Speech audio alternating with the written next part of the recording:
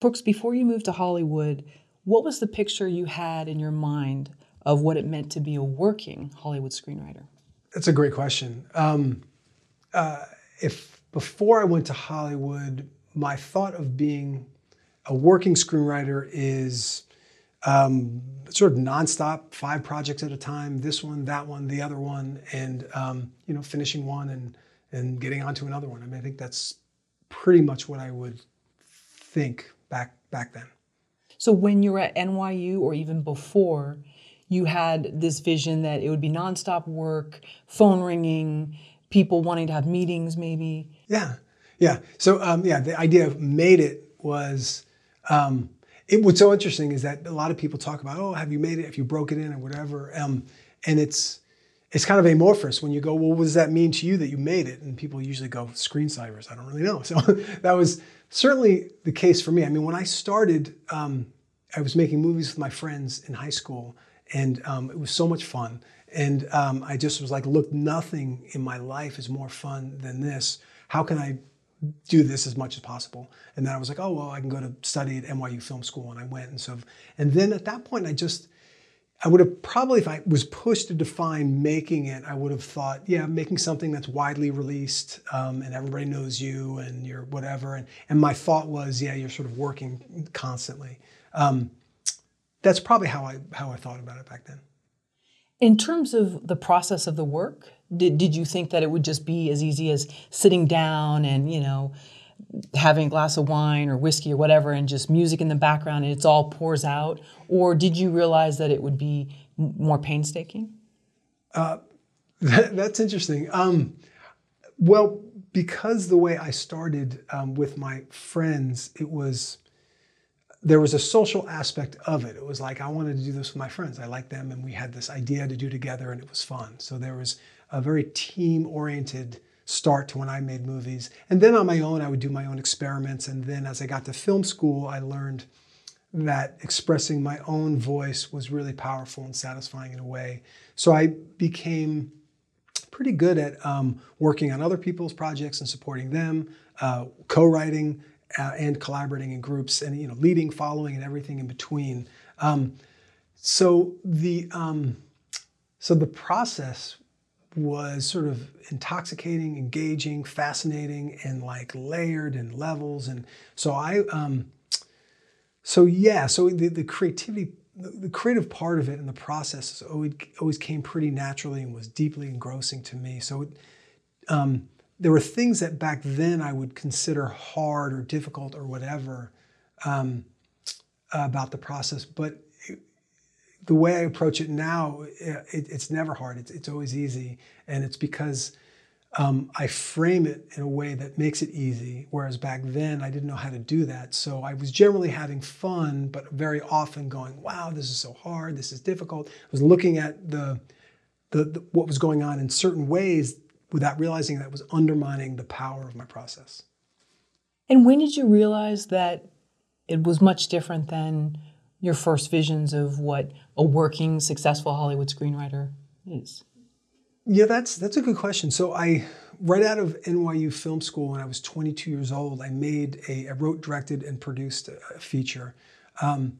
And then we kind of ran out of money and it took a couple years to kind of get edited and put out there. And I ended up taking it on this really fun college tour, because it was a movie about my friends on the NYU soccer team and how we were pretty good at playing soccer, but really good at drinking after games. And that's probably a more interesting encapsulation of what it actually was. But there were some good aspects of it, but it was really kind of like a graduate level student feature. It was kind of, we were up 22. But I took that film to all these different college campuses on this college tour, and I played it for a month in New York City at this off-Broadway space called New York City's Guerrilla Cinema that we created. And it was a lot of fun. So I was getting a firsthand experience of how challenging it can be to get people in the seats. I did this movie, people that saw it liked it for what it was. And it was like, well, geez, how does that work? How do you get people? It's not just I made a movie and everybody shows up, and it's not exactly like, it didn't get into Sundance, so I didn't have the, Kevin Smith experience or Richard Linklater, those guys. But it was, the whole thing was fun. The craziest promotion we did at that time, at one point, even me or my friend that was doing it, because I actually, in addition to screening my movie, we screened my friend's independent feature too. So like mine was Odd Nights, his was Even Nights, and we both did it together. So we were both promoting these two independent films together. At one point, we even put like a gorilla suit on around the street. We were doing all sorts of things. And so I got a firsthand experience of what it's like to be the business part of it. How do you get people, how difficult is it to tell people about your movie and get them to care about it? And who is gonna care about this movie? Because I wasn't thinking about that. I was just thinking about my own voice and something that felt true to me at the time, for good and for bad. How is that picture of being a working Hollywood screenwriter different now? Well, I think the creative part of it is the same. I'm no more or less creative than I ever was. And my love of it is basically the same, but I'm able to look at the process in a way that's deeper and more fun and easier. And so the quality of my choices that are going to be more impactful, they come more often and they come at a greater flow. And when I have the ideas that are just a little bumpy or not quite as strong, I don't get hung up on them. So it's sort of the grace of my efficiency has increased significantly in the way I think about it and the way I allow myself to have more joy more often. So my creative process is profoundly different. Although, like, if you ask me one single question and I had to have a creative answer to that now or when I was 22, it would be kind of the same. But my craft is profoundly different.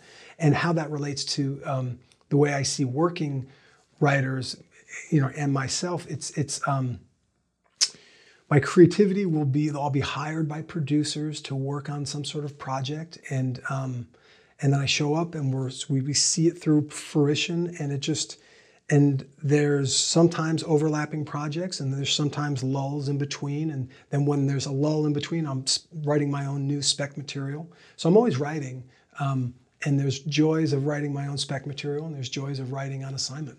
The money part of the assignment guaranteed is nice, but it's really the deeper joy there for me is I'm working with a team of people and we have to find out a way where I'm loving it and they're loving it. Ultimately they get the final say, but they hire me because they really want my view, right? Because there's something I did in either a sample or the way I pitched an idea to them that they felt like, yeah, this guy can really contribute. So it's that creative flow that I told you about that's fully there when I'm doing spec work, and it's playing well with others in a sandbox. It's really kind of that simple, and there's a whole complication to it, but it really is that simple. So, and I guess the other thing is that there's a piece with the sort of freelance nature of it, the feast and famine, the busy and then the flow. And the paradox is the more relaxed you are about when projects come, when doors close, and how you respond to them, the easier things happen. And the times in my career when I was like, eggs, I got to make it happen, I was inadvertently pushing it away. It's like the cool kid in high school. This person was like, all the guys liked him, the girls liked him, and he wasn't doing anything. He was just kind of like cool, And so we all have that cool person inside us, and maybe some of you were that cool. And the funny thing is, if you talk to one of those people, they might not even have seen themselves as the cool person, but there absolutely is that part of all of us that has that sort of charisma, our own authentic charisma. And when we show up with that part of ourselves in a meeting, in the outreach part of the game, where there's no desperation, we're not boring, we're just at ease and we're ourselves, what ends up happening is it's about connecting dots so that we make ourselves the exact dot that we want to be, and then the buyer of the script is the exact, they're looking for that dot, and then that's how they connect. So yeah, I don't know if that makes sense. It does, and I want to talk more about law of attraction and things later. Yeah. And you had some great videos on your channel about that as it relates to story.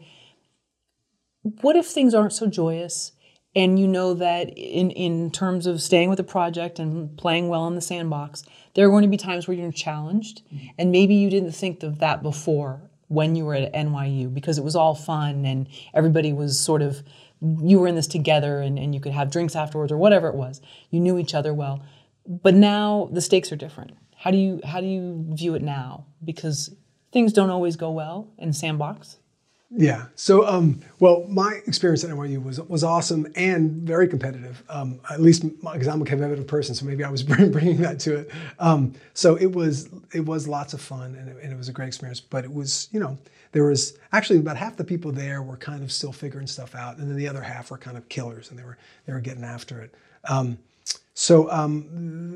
To me, that side of it, those pressures were similar. But to your point, that's different. Like, NYU is like, we paid the money, we get the thing, that's it. In the marketplace, it's like we put up or we don't get employed. You know what I mean? So there's those pressures that are really different. But ultimately, it's the same game. It's like I either have an idea that's going to contribute to this producer's vision of what they want to do with the project, or don't. And so when I show up and have a meeting and share my take on something, or they've already hired me and I do a draft, it's like I can do the best that I can do, and then they look at it and then we go from there. I mean, so yes, the doors close, and oftentimes people will frame that situation of a closed door as a challenge or terrible or this or that or the other. And I understand that and I have empathy for that. And it's just, it's paying attention to the wrong thing. And it's actually a self-imposed limitation to kind of even think of it that way. You just say, you just count the wins. This is a win, this is a win, this is a win. And then the wins stop at some point. But like, and it sounds like Pollyanna-ish because it is. And yet, as I've tried that sort of mindset, it's just, it feels better, it's real fun, and it works better because, again, you're shifting into that cool kid at high school. Everything's just, it's just okay, you work it out. It's either this, okay, yeah, this door closed, doesn't matter, there's one behind it. And then, okay, that one closed, fine, then there's one behind it. And the more we focus on that, it really does. The paradox is the more we're not attached to when the door finally opens, the faster they open. The watch pot never boils, kind of. That's right. It absolutely never boils in Hollywood. And you cannot be desperate and you can't be boring. And so the way to not be desperate and the way to not be boring is being authentic to yourself. And the way to not be desperate is realize that it's okay, it's gonna work out.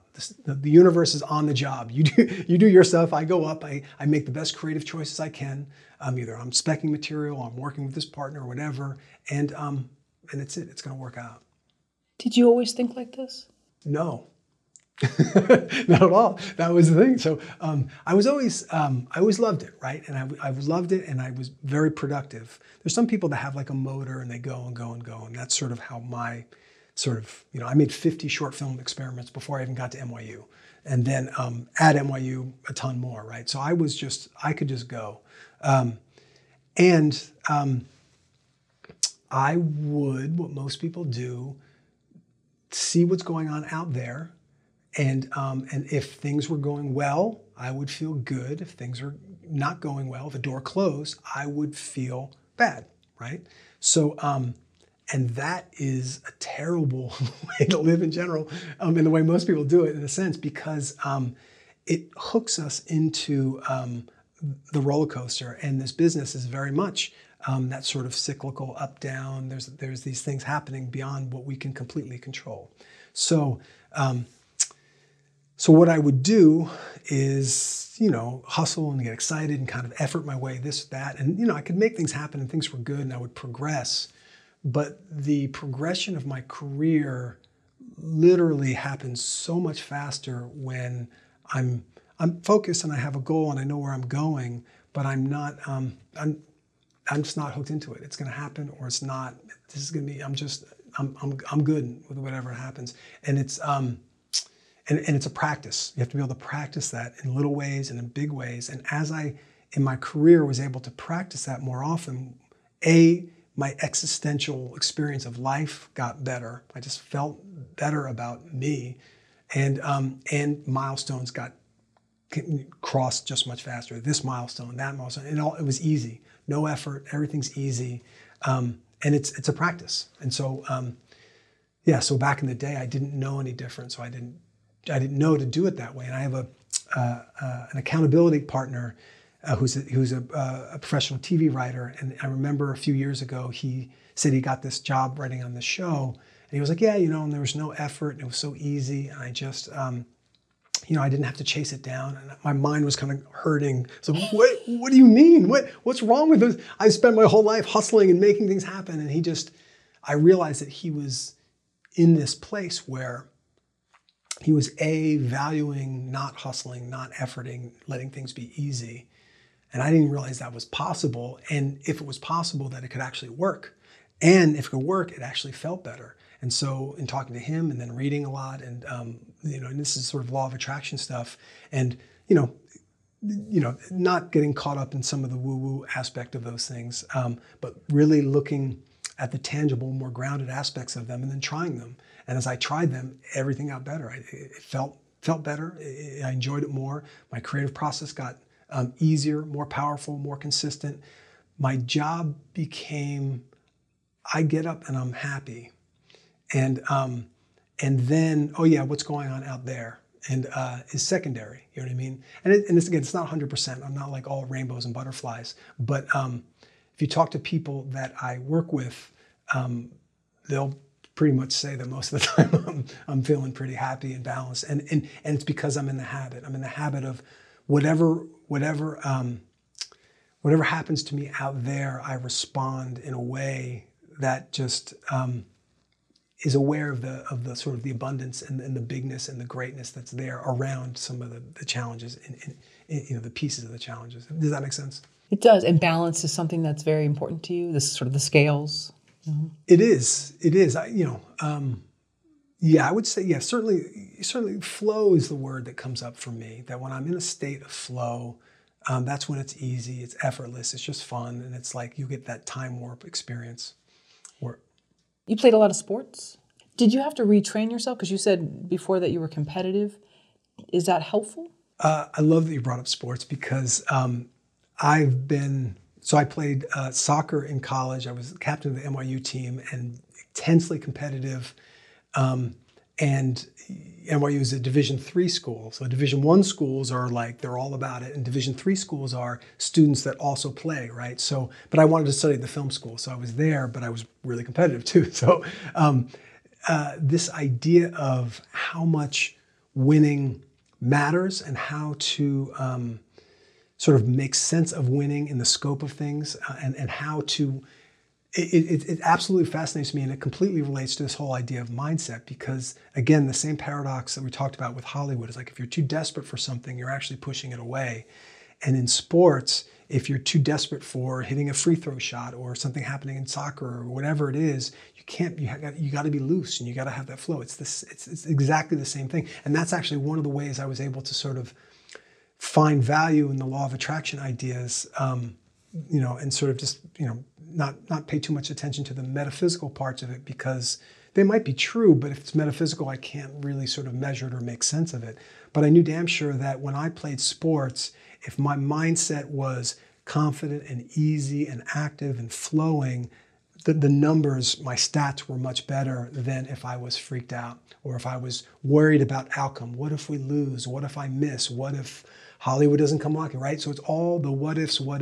And so it absolutely was a direct connection for me to sort of take what I learned as an athlete and then because I've also coached a lot of kids in sports as well, my own kids, and I even coached a high school soccer team for a season, which was amazing. And I love that mindset stuff. It just makes a big difference, certainly in sports, absolutely in entertainment, and really it crosses over pretty much anywhere. Should a new writer look at writing as a fun endeavor? Or should they really check themselves in the beginning and say, okay, is this something I want to take on?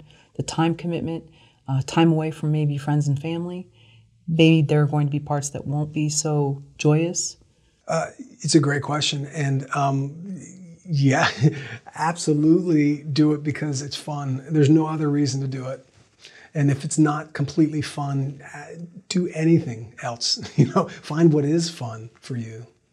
If there was something that was a hobby for you that you loved, but you didn't want to take it on as a career, could you say the same for writers? Maybe they just want to write for the sheer joy of it, for creating characters, but they don't want the pressure of having to pitch and have to pay their car payment based on whether they sell a script or not. Yeah, of course. Yeah. No, that's one of the most satisfying experiences I get from writing. Yeah, the fact that I get paid well to write is separate from my experience of writing. I mean, if I didn't make a dime from anything I wrote the rest of my life, I would still write. I mean, it's because it's so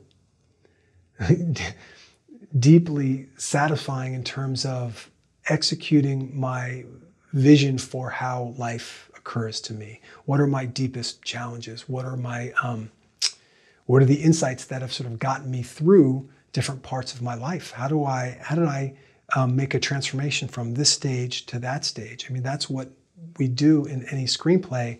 And if I'm writing about an astronaut or this or that, I've never been an astronaut, but I've written about several.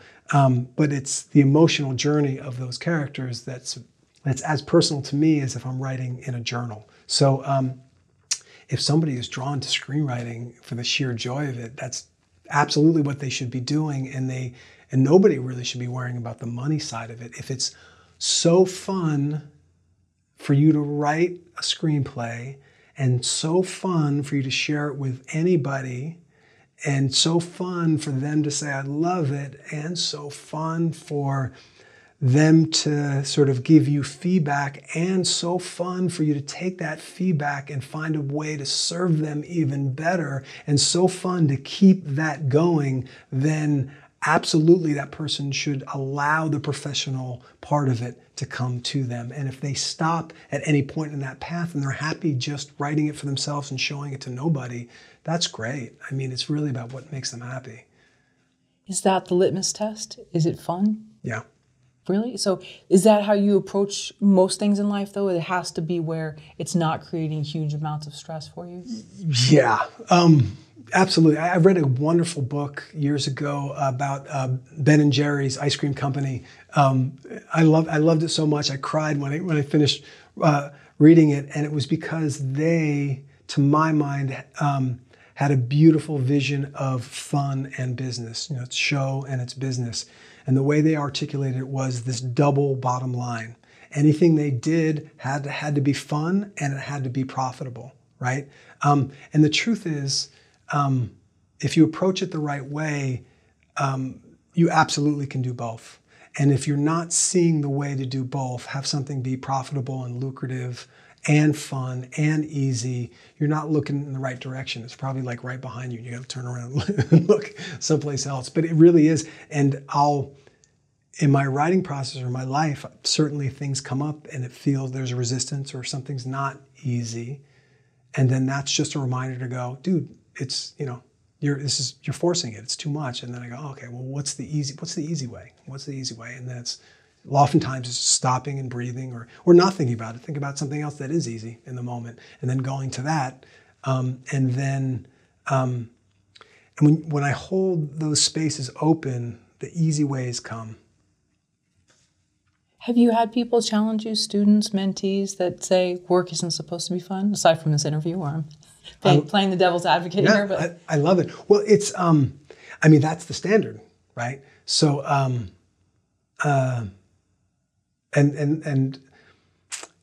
so it's where, and people have to, I can sit here and tell them this or that or the other, and they need to figure it out for themselves, and they need to try it if they're interested and not try it if they're not interested. It's not right for them if they hear it and it's too crazy, and then that's fine. So I have no interest in convincing somebody of anything. I mean, if when I used to teach this class at UCLA Extension, I would absolutely speak to these ideas, and they wouldn't really challenge me. I'm sure some people were very skeptical and some people were flat out like, that's crazy, that can't work. And that's fine. You know, it certainly can't work for them if that's the way they think. And it might work for you, even if you're skeptical, if you try it and you say, okay, I think it's probably not going to work, but I'm going to be open to it. And I might try it, and you see. And what will happen, at least in my experience, is it feels better. And if nothing else, if there's no law of attraction, if it's all hooey, and the odds of something happening are exactly the same, but your approach to life feels better and you've got the same odds, it's worth doing it. So my invitation to anybody who's skeptical is I honor the skepticism, try it out, see if you enjoy it more, see if the odds are at least the same of getting what you want as soon as you want, and see if you don't have the experience that I've had, and I've seen pretty much everybody that embraces the theory have, you actually get things faster because I'm open to opportunities in a way that's different when I'm closed off, when I'm focused on, oh crap, this is going to happen, I'm scared of that, or this didn't happen, or I'm not good enough, or I'm an imposter, or all these things, these voices that come up. It's good to notice that they're there and just let them go. And if we spend too much time on them, or if we spend any time, just notice them like the wind and let it go through. Because the more we sort of give them attention, the more we're sort of limiting ourselves. So you're also not attached to other people's opinions, it sounds like too, which is a beautiful place to be. It's the best place to be because I'm here to serve my audience. So if I have, I'll have a bunch of ideas in my script that I've put down, and when I get feedback, it's not me getting feedback. It's like these ideas came to me, they're in service to the audience, and my job is to sort of get out of the way and just whatever the best idea from anywhere to better serve the audience. And so when I get feedback and criticism, if there's any piece in that that's going to be more of service to the audience, awesome. And if it's not going to be in service, okay, fine. Thanks for at least, trying to give me feedback, So does that answer your question? It does, yeah. How did the book Save the Cat change your life? Oh, it made a huge impact on my life because up to the point where I picked up that book, I was muscling my way through a writing process. I'd taken Robert McKee's course and a bunch of others, and I liked it. I love theory. It's fascinating to me.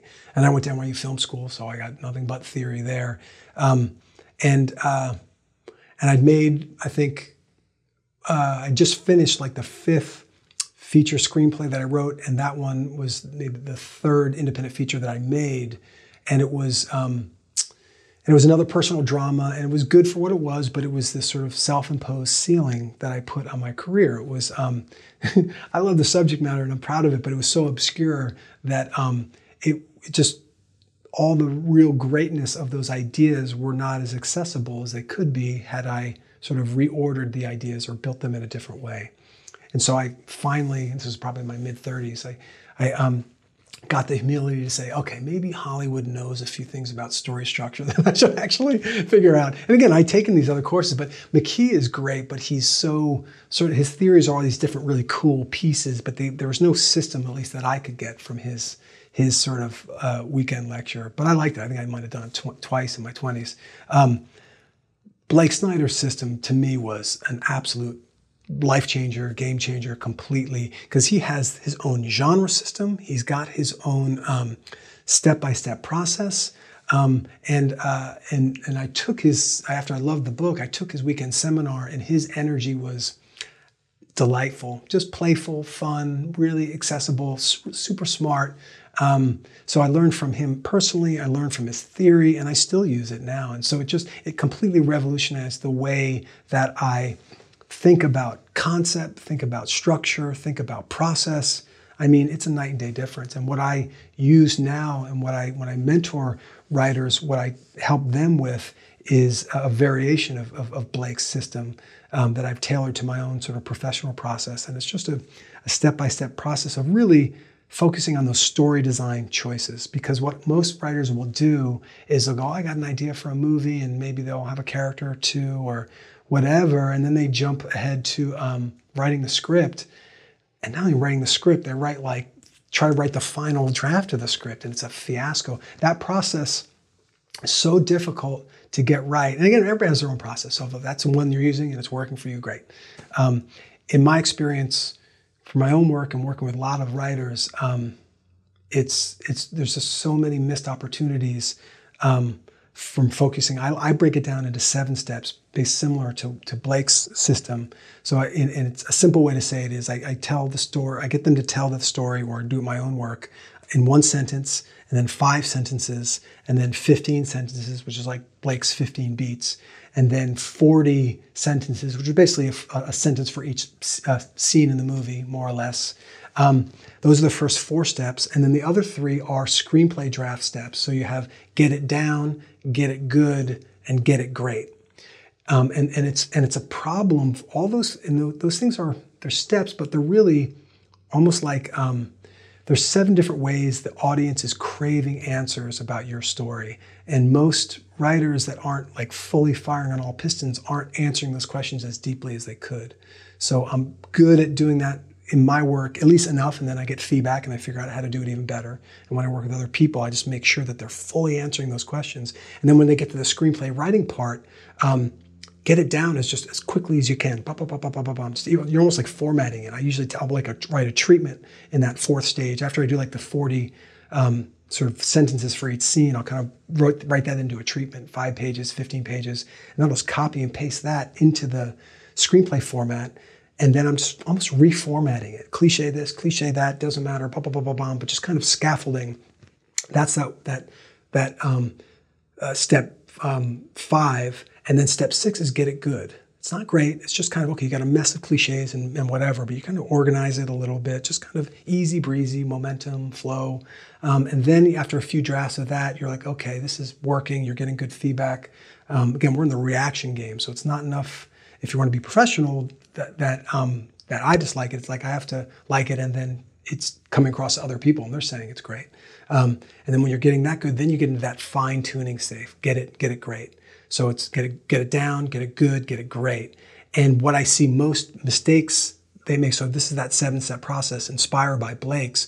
People will get a loose idea right here, like step 1, and they'll jump to like step 7, and it's a fiasco. And even if they finish the script, you can see it. The script is a mess. And sometimes, if they tell me what their script idea is in 1 sentence, it'll also be a mess. And I can just by seeing the 1 sentence, I know the same problems they have in a 100-page script. When you say some new writers aren't good at providing answers to questions about their characters, is it because they themselves don't know the answers, or they're not good at relaying that information to the audience? Almost everybody just hasn't thought about it enough. There's some people that have a laser bead on who these people are, and they're just they're sort of developing their skill in terms of articulating on that page with pagecraft. But most of the people just it's just a little fuzzy. They haven't spent enough time going, well, wait a minute, who is that character? For example, I'm writing this script right now, and it was interesting because I had this problem with sort of the plotting in the first act, and I couldn't quite work it out. And I was like, well, tried to figure out this, and I tried to figure it out that way. I couldn't do it. And then taking my own advice, I was like, all right, just relax and do something else. What is easy now? So I went over to this, and I was getting this note from this one character, and they were like, well, who's this guy? What is he doing? And I was like, oh yeah, you're right. I kind of had a sense of him, but how can I sort of clarify it, sharpen the focus on him? And then when I did, I was like, oh, I know this guy, and he's great. He's so swarmy, and he's almost like this Paul Giamatti type character. And I was like, oh, he's so fun to write. And then once I got that clarity, I realized, oh, I need a new scene in the first act for this guy, because I had it previously happening off screen. But once I got more clarity on who that character was, I added that scene, and then magically it took care of that plot issue that I couldn't get before. So that's a real world example of how I totally use the easy way to solve something. I was using it the hard way at first. I tried it this way, and I then was like, oh, dude, yeah, no, there's an easy way. Don't force it. And then I just went over to something else and was like, okay, and then boom. Would you say before you read Save the Cat or took some of Blake Snyder's courses that you were bad at structure? That's a great question. I just had a very rudimentary beginning, middle, and end sense of structure. And The problem is I had kind of too many halfway ideas about it. You know, this guru, that guru, the other. And I remember one time I made this spreadsheet. Probably when I was in my 20s. I'd probably written 2 or 3, and it was literally like 50 or 60 boxes and like this question and that question. And it was just a mess of like, there was no connective tissue to it. So when I found Blake Snyder's system, which had really deep, actionable insights about why movies from Hollywood work, and a system step by step to sort of move through it, it all came together for me. How do you teach structure to your students? I teach structure to my students generally starting with Blake's method. So we talk about concept. We talk about 5 story. Well, Blake goes from concept to 15, what he calls beats, but they're not even really beats. What he'll have is in his 15 beats there's some turning points and there's sequences. And then he's got opening image, closing image, which is a great bookending device. And then he calls out your B story, which is your second most significant thread. And then he talks about the theme, how it should be stated early on and overtly. And that's it. So there's a few things that are, but it's kind of a weird word. So I kind of think of his sort of 15 story, but they're all pertinent. It's like I, for sure, am writing a better screenplay when I have good answers for each of those 15 things, whatever you want to call them. One of the things I added to my process that he doesn't really talk about is starting with the log line and premises is huge, and then 15 beats is really helpful. But in between those two, I do 5 sentences. So Act 1, Act 2A, or what Blake calls fun and games, your midpoint turn, and then Act 2B, and then Act 3. So it's more or less the 3-act structure, but it's broken out into these pieces. I mean, this is a turning point, but like it's so important to kind of call it out. And so sometimes when I'm even coming up with a movie idea in the very beginning, I'll kind of have a couple pieces of the concept, and I'll actually maybe sketch it out, the five sentences. But it's all easy. It's kind of like, well, I know it's going to end, and I'm not quite sure about this part or that part. So I just fill in what I know and go to the other parts and just kind of play with it. And then it just comes together. If it's a good idea and if it's easy, it'll come together. And if it's not coming together, at least right now, I just put it aside, do something else that is easy. And then you said to further flesh it out, 40, you do like you number 1 through 40, and then you have one sentence be each scene? That's right. So for that's my step 4 process, right? It'll and most movies will have about 40 scenes, plus or minus 5 or 10 or whatever.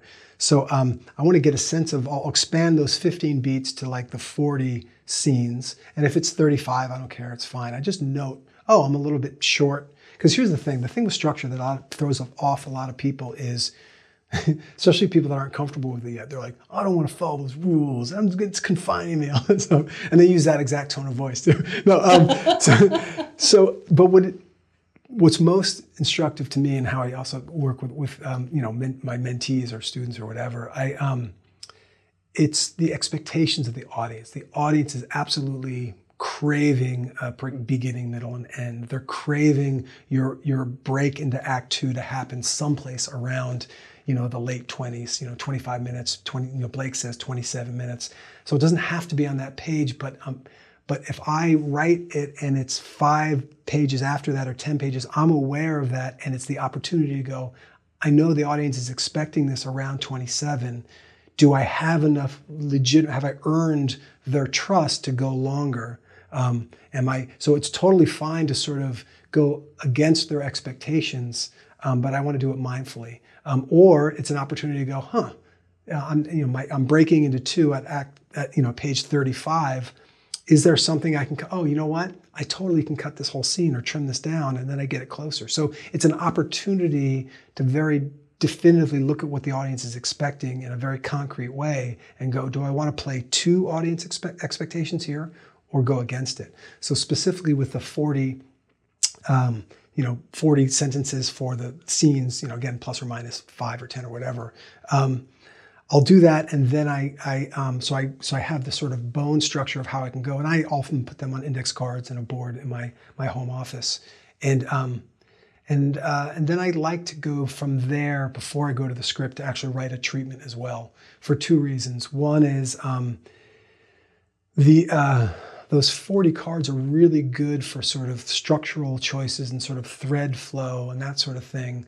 But they don't get the feeling really of the story. So that's why I go to a treatment. And then the second reason is, nobody's going to look at my 40 beats and really get what I'm doing. So if I want feedback, and I get a lot of feedback in the treatment stage, I write the treatment, and then I can, 5 pages, 10 pages, whatever it takes. The screenplay that I'm working on now, I actually did 3 drafts of the treatment, got really good feedback between every one, then realized that I wanted to change the protagonist from one character to the other, and then did 3 more drafts of the treatment, and then felt it was good, and then I'm into the screenplay. So by the time I get to the screenplay, my first draft, it's not really a first draft because I've spent so much time designing the story, doing the treatment. It's probably a typical, 5th draft or 10th draft for other people. At what point should a writer have earned the audience's trust? And if it's not there by that point, it's going to be hard to get it later. Page 1. I'll look at a screenplay and literally line 1, I'm already going, really? Does this person have the job? I can't look at one line and definitively say, but I'll tell you what, you show me the first sentence, or maybe not, it can't be just the slug line. The slug line in one sentence of, it is interesting. But if I saw the slug line in one sentence of 10 screenplays, I bet you I could tell you how much I'm going to like that screenplay within probably 80% likelihood. Like I can see a professional crafted line in just 2 sentences. I don't do that harshly or whatever, but I'll at least give them a page or 2 if I'm going to sort of evaluate something. But there's just so many choices. I mean, you're talking, it's sort of like poetry in a sense where every word counts, and you can often, when you've done it for so long, realize I don't need that word, I don't need that word, I can subtract, you get that white space flowing on the page, so you can just very efficiently, and then muscular word choices and specific words. There's so much to be seen again. So I'll even say this, if you take even the way the slug line is formatted and the way they're talking about the time of day and those things, those are choices, and amateurs tend to make one pool of choices and professionals tend to make other ones. Again, tendencies, but I would think 80% of the time I could look at 2 lines and I could feel like this is probably a professional or somebody at least writing at the professional level. And so if that page 1 is not up to par, it's going to be very difficult, almost impossible maybe, to gain that trust for the reader or audience later on? So yes, but it's not binary, right? So what'll happen is, anybody who's spending the hours and hours of time writing a screenplay has some sort of talent, you know what I mean? They have something going on, right? So, I don't think I've ever read a screenplay that had 0, nothing, right? There's something, So, but what'll happen is I'll get to page 1. If I was just picking up a random script from random amateur writer and I look at page 1, again, I look at line 2 or 3 and I'm already knowing, yeah, this person's probably, from the scale of totally professional to total beginner, within 2 sentences, I know that, okay, this is probably where this person is. And I'll get to the end of the first page and I have a 90% chance or 95% chance of knowing where they are. Now, that being said, if I'm a production company and I'm looking for a thriller and my friend said he read this thriller and it was amazing, and I read page 1 and I'm going, okay, I trust my friend, he's saying it's amazing, I'm looking at this thing, it's not really a professional level written thing, it's kind of amateurish. I might not toss it in the trash at that point, I might go, okay, but you're leaning against it. You're minimizing it. So it's important not to see it in a binary way where it's this or that. But at a certain point in Hollywood, it will be binary. They'll give you, first of all, they're not even going to read the script unless in one sentence you can pitch the story. And then they'll go, oh yeah, that's worth my time. And they'll give it a couple pages and then toss it when it's not any good. It's more than just formatting issues, though. You said it's also word choices. And, it's not just how much white's on the page or even the slug. It's all those things, right? Because it's the screenplay format is so, it's kind of clunky. It's a clunky format, right? the way the slug line works, and it's sort of, yeah, I mean, whereas prose, it's just like a waterfall of words, I don't even write prose, but but the screenplay format is just, it's blocky. And so because there's those limitations, when you get really familiar with the format, you can see people very quickly making choices within this sort of format that are, different good or different bad or different inexperienced. There was a spec script that came out a couple of years ago that was doing all sorts of crazy things with fonts and craziness. And I love a little of that when it's organic and it feels inspired. But this script, I wanted to wring somebody's neck after about 30 pages. I was like, it was, oh wow, cool idea, and I like it, because they were really stretching the bounds of the format. And then it felt like, to me, it was, at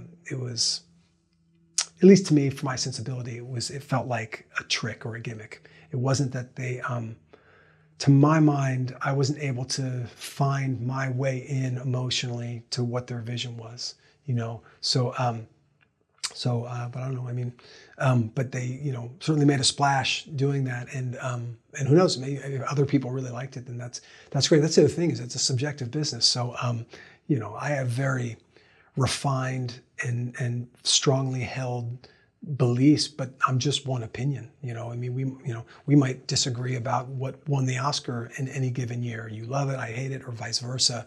And that's a movie that's produced and heralded as the best that we've got, and stark disagreements. So certainly any spec script by any writer, it just needs to be, I mean, if I'm working with somebody, what's interesting about that is if I'm working with somebody, my opinion doesn't even really come up, because it doesn't matter. What I do is, or even when I write my own stuff, I'm an advocate for their audience, and I gently, in an inspired way, just ask questions what I think that their audience is going to be wondering. Why, I think your audience is going to want a more cohesive idea here. What if, I know your audience craves to have a sense of irony in your concept. I know your audience might, when you're thinking about constructing your log line, they want a character's goal that is just driven and it's powerful, and there's these stakes, and then there's a conflict.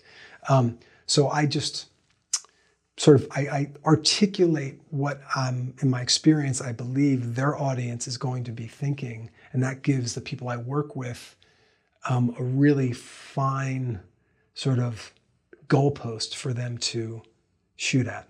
And that's the great thing, is that whatever your writing process is, and whatever your support system is, you want to have a really high quality feedback loop, so you can stay focused on the task at hand in an inspired way and move as quickly as possible. What slows up writers is they don't have a quality feedback loop system. They kind of figure it out their own. They might read a book, but they can read a book and they don't know if they're actually applying the book or not. And then they might have all sorts of hangups about getting feedback because this person yelled at them, and they take toxic feedback, they take too much feedback and they drown out their own voice. There's all sorts of nightmares. But having a world-class feedback and development system is absolutely one of the best things I've done for my career. And I'm so good at it. I can even take somebody that's like a lay person that doesn't even know the business, and I can ask them for feedback in a certain way, and it gives me a high quality echo of what's going on.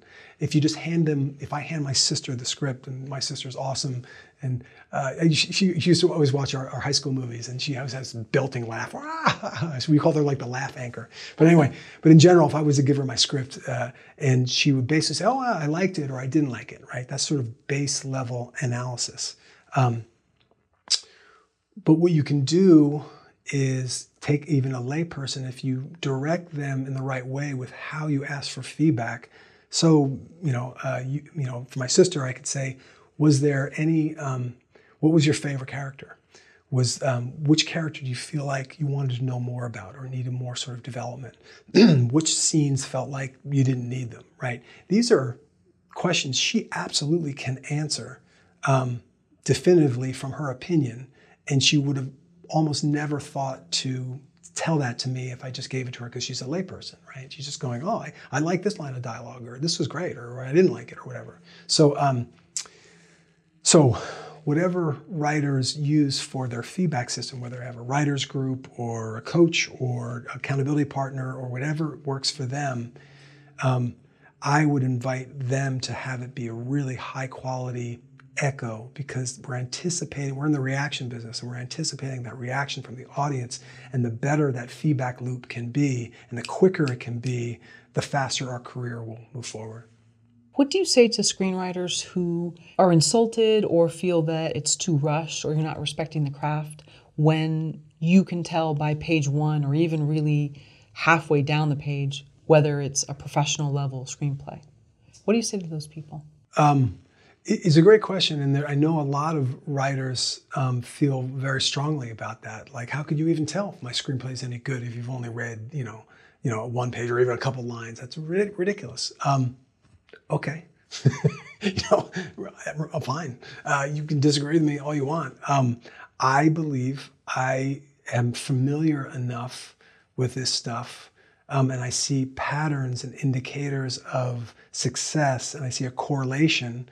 And I believe it, and not only in me, every experienced, right, like 100% of the, not 100%, maybe 95, 98% of experienced writers that I know absolutely feel like, again, it's not binary. They can't read a line or a page and go, this is definitively crap or definitively good.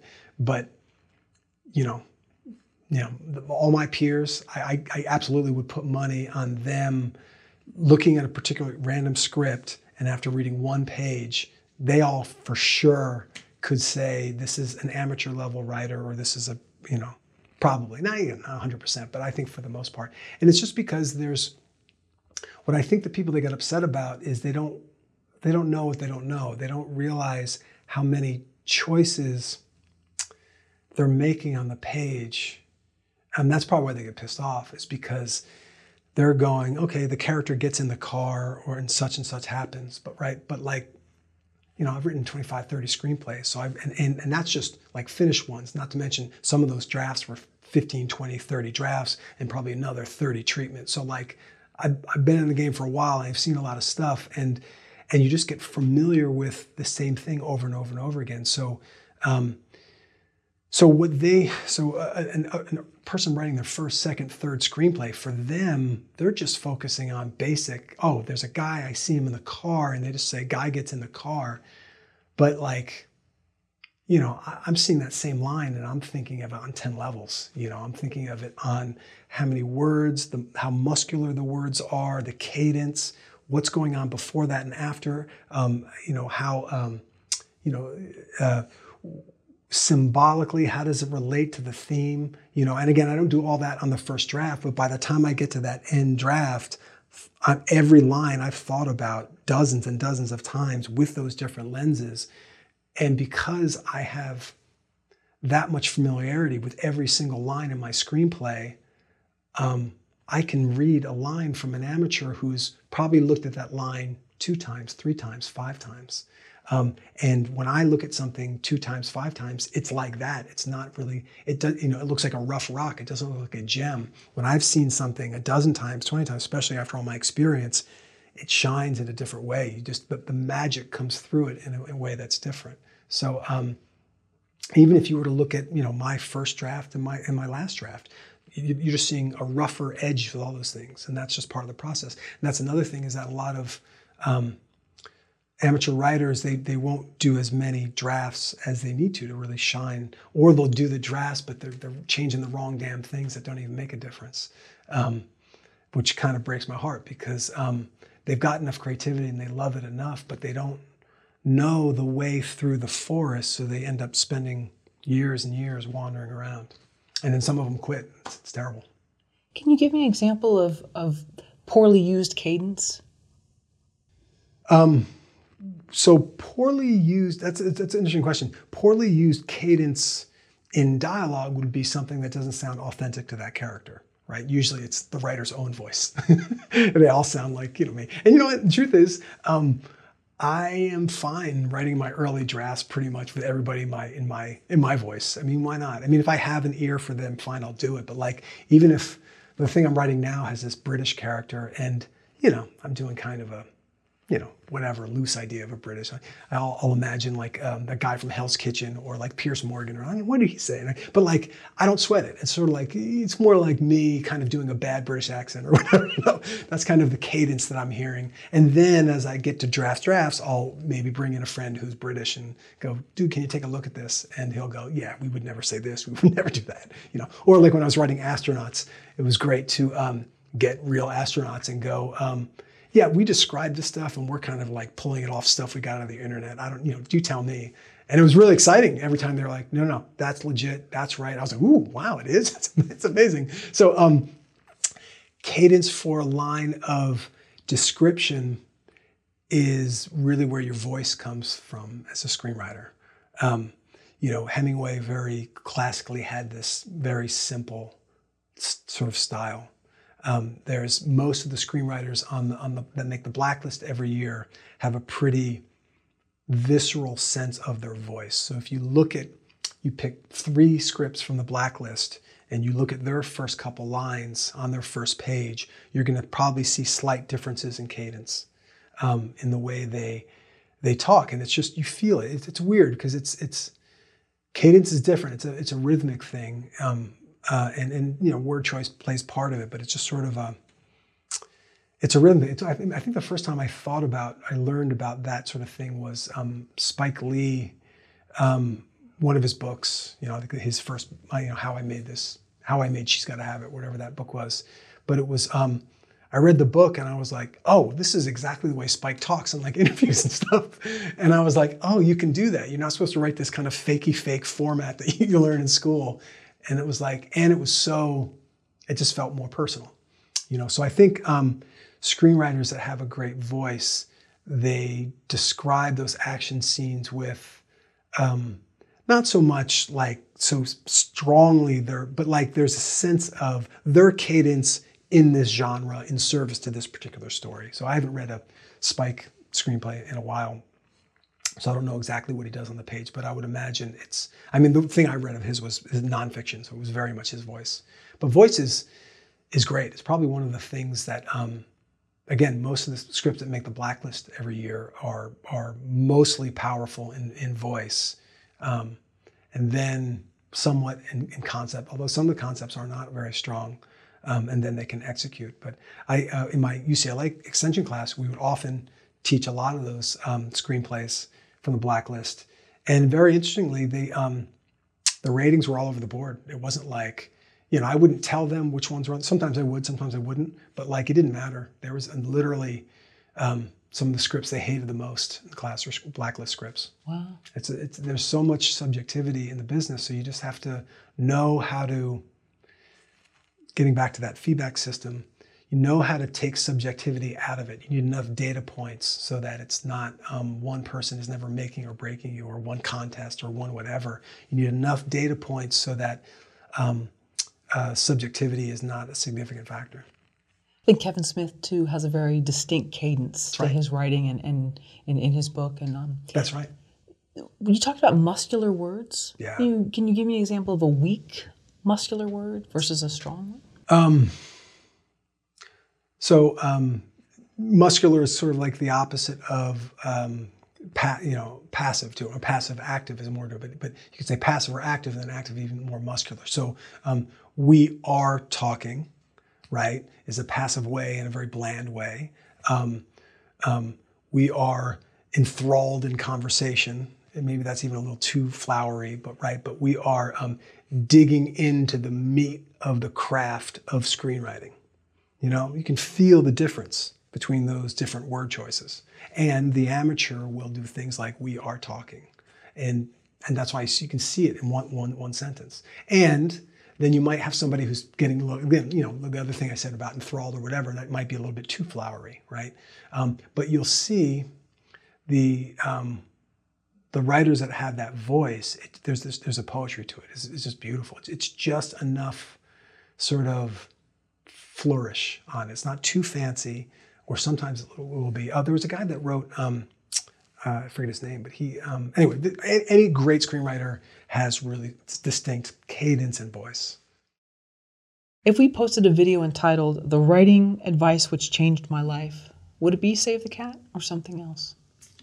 For sure, if I had to pick one, most influential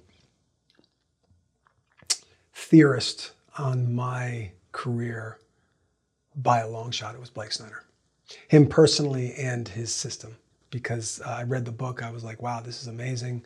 I took his class and I was like, he's amazing. It just was so robust and actionable and easy and accessible and didn't take himself seriously and just helpful. And it was like, oh yeah, this was how I was trying to serve my audience. And he's got so many good ideas on how to serve them better than I was. Taking what I already did that was great and then making it more or sort of allowing me to be more articulate in the way that I was serving them.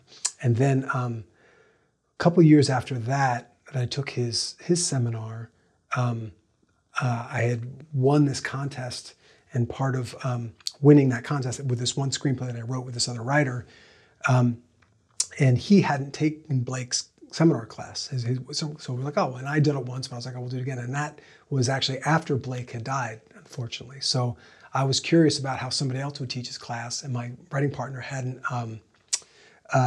taken his seminar at all, but we were both using that system. We were fans. So we went back and did it with another instructor who was also wonderful. I mean, it wasn't Blake, but he was wonderful. Interestingly, the story that we broke that weekend, we actually sold and set it up. How long did it take you to write it? Well, we broke, his weekend seminar is you go in start with a log line and you end with your 15 beats at the end. So we broke the sort of the structure of it then, and then we probably did, I don't know, I'm sure a month or two of sort of breaking it out, and then my guess is we probably had, and then lots of drafts. It was probably after that weekend, probably 3 months. After that, we probably had a draft. We had a producer attached to that already, and we were going to make that one ourselves, direct it ourselves. But the producer was like, "Dude, this is really good. I think I can get this set up someplace else." And we said, "Great." So then we ended up, and that's the script that got me signed to UTA. And then we started taking around, and ended up getting set up, and that was great. How did you meet that producer? I went to NYU with him. Oh, nice. Okay, so alumni pays off, yeah. It did in this case. It did in this case. I mean, I have some strong mixed feelings about NYU. I generally, experientially, I loved it. It was, some of my favorite times. I have lots of favorite times in my life, but I really enjoyed it. The cost of those programs generally doesn't sort of pay out. The return on that investment, to me, feels out of whack. So there's that, and people that are doing undergrad, probably you can justify a little bit more, but those MFA programs are really expensive. And people, if they have the money, awesome, that's great. But if they're taking out those loans for those programs, that's a heartbreaker because, no matter how good you are, that's just a big burden.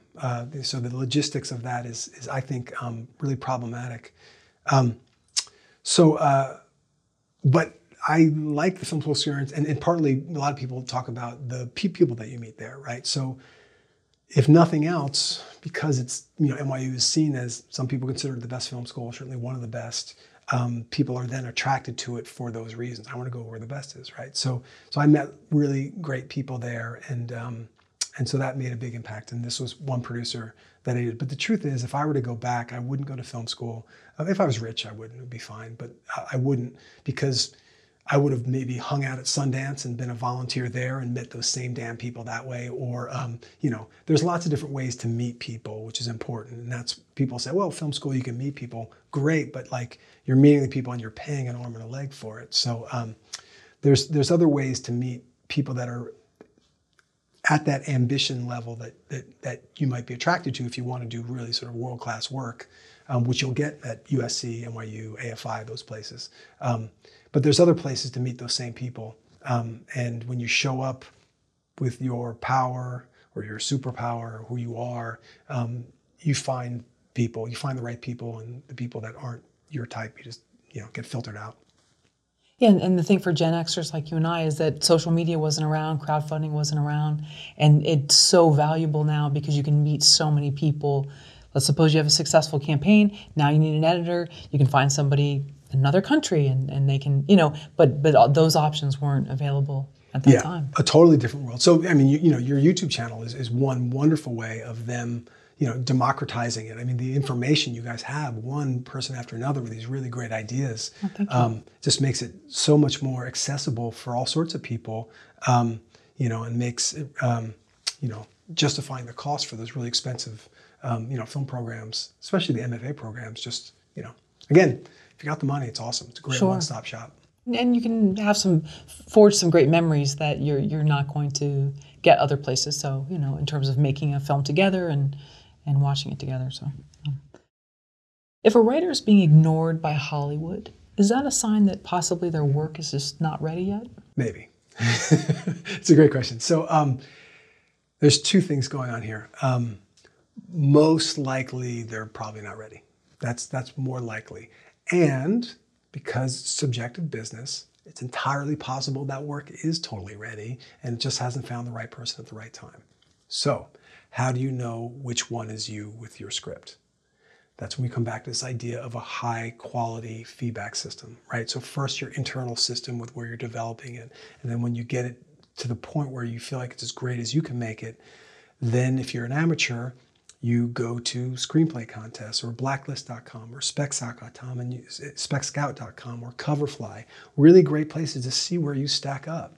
And the metrics I generally suggest are 10 places. It could be an industry, could be somebody that works, it could be a friend of yours that's an intern at such and such production company. It could be one of the contests. It could be one of those screenplays exchanges that I just mentioned. Any of those things, if it's somebody in the industry that could be like, oh my God, this is the best script I ever read, I'm going to turn around and give it to so-and-so and they could do something with it. That to me counts as an open door. If it's your friend who went to film school with you, that doesn't count. Because unless that person's, Spielberg's kid or something, right? So it's got to be somebody that has the agency to sort of move it forward.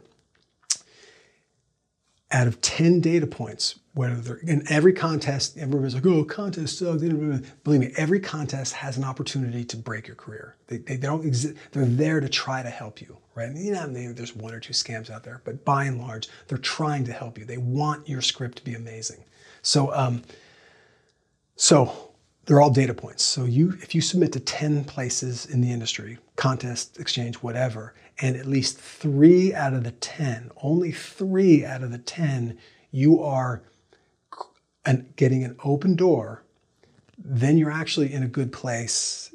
That's the minimum, right? And by that means an open door is you advance in that contest, you get maybe a 7 on the blacklist, or you're pretty high in the specs out, but you're getting to the point where either that organization is like, ooh, we want to keep you listed on our site because we feel like we might want to take credit for your success, right? Anybody advances, that's what they're doing. If you submit it to your friend who's working at such and such and they submit it up to the producer and like, oh, this is interesting. We're not going to set this up, but maybe you come in for a general meeting or the next thing you write, right? That's an open door. Anything that's that counts as like a longer term relationship escalation, that counts. If you don't get it, if you get rejected by the screenplay, if the blacklist gives you a 3, if whatever, if it's a closed door, then it's just a data point. No big deal. Okay, it's a data point. So then you look at those data points, and if you're only getting 1 or 2 out of 10, it's probably because the material is not close. And then you go back and you go, okay, well, I thought it was close. Here's what I'm doing. Here's what my comparable movie's doing. What's the difference? How do I close that gap? You close that gap by a high quality feedback loop. People that know what they're doing, people that'll give you a sense, and then you'll figure out. And then you go back and you resubmit, right? If you are getting more, let's say you're 5 at it, like half, you have a great script and half the places you submit to, you're advancing, or maybe you won one outright, right? Great. So now you're in a different place. Now you're for sure ringing the bell. And now it's a numbers game. That's when you double down. And I did this myself. When I was first starting out and entering contests, we had a script, me and this one writing partner, and it made the quarterfinals of the Nicholl Fellowship. And I was like, oh, that's nice. So I'm going to double down. 15 more screenplay contests for that script, right? Because I already knew that it was proven. And so then I had 16 data points. And what happened? 8 of them were open doors of some sort, and 8 of them, nothing. And one of the things that breaks my heart is like writers come up to me and be like, yeah, I submitted my script to like 2 or 3 places and like, I only got into 1 or whatever. But they're not taking subjectivity out of it. You need data points, right? So of that one script, and one of those scripts, we won the grand prize, we won $10,000. So if our script, we submitted to 3 of those places by chance and they all got rejected and we just gave up, we just left $10,000 on the table, right? So you got to take subjectivity out of it by getting enough data points. And then once you have something that's, again, you're getting 50%, at least 30%, but you want 50, 60, 70% sort of open door rate, then you buy as many lottery tickets as you can, as many festivals as you can. Get out. There's also other ways you can meet anybody you want in Hollywood. This idea that the doors are closed are ridiculous because you need to know how to entertain your way into talking to people. I mean, that's the truth. And there's and usually the way most people query Hollywood is ridiculous. It's what you need to do is empathize with where the other person is and approach them with an easy ask. Maybe you ask them a question. Maybe you look at their Twitter account, you see what they're talking about. But you have an organic conversation with these people peer to peer. And there's the doors are wide open. This myth that it's closed is ridiculous. It's closed because you haven't thought about them. You've been thinking about yourself. And you either don't have it on the script yet, and you need to, spend more time developing the craft, or you actually have a quality project, but you're selfish in the way that you're approaching people and you're annoying them. You're like a telemarketer or whatever. It's not going to work, But if you charm your way, you can even, there was a guy that hit me up on Twitter who he technically made all the wrong decisions in terms of how to query me. I tell people how to do it when I work with them, and there's very specific ways that have a very high success rate. This guy did all the wrong ways. He was completely talking about himself, me, my project, whatever. But he was so damn charming in the way he did it. I was like, all right, I'll give him a pass. I started talking to him, and ended up working with him. So. Charm is the most important thing, and it can even overcome bad form. But there are just simple ways of, again, getting back to this idea of it all being easy. People are like, oh, and I knew this one writer who thousands of query letters, and it was partly, and got sort of no response, and partly because he just had that old school approach. I'm just going to shotgun it to all these people and I'm going to talk about I got to establish credibility. So I did this and I won this festival, blah, blah, blah. And it's just noise. It's just noise. Nobody wants to hear that. But everybody wants to have good conversations. So you want to talk to anybody in Hollywood, look them up online, see what they're talking about, organically get into a conversation with them by talking about what they're already tweeting about on Twitter or whatever their charity is or whatever they already love.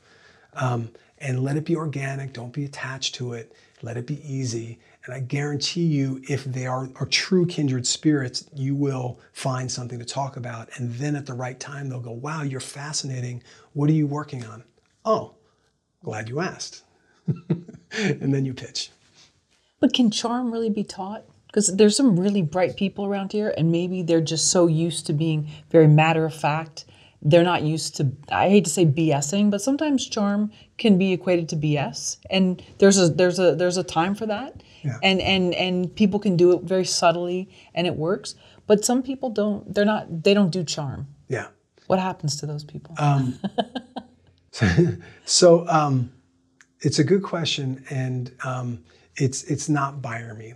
It's not binary. There's not you have it or you don't. There's a charmometer, right? It's how far along, and there's some people that are off the charts that are super charming. And a lot of people in Hollywood are very charming in general. Absolutely. It's a business that attracts charisma and sort of thing. But for sure, there are ways we can allow that charming, charismatic side of ourselves to be more present or less present. It's a choice, it's a practice. You can't just, some people can turn it on, but some people need more practice. But it's everybody's got it, whether you're sort of geeky or bro or artsy or whatever your thing is. Emo. Yeah, it could be anything. It could be anything. But like, there's a side of you that's authentic and a little vulnerable and human and humble.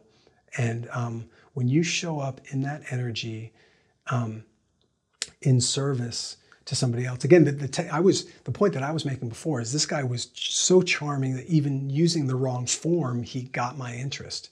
What I'm saying is you can actually just even have average level charm, and if you use my approach, you're going to get doors opening easily if you've got the goods.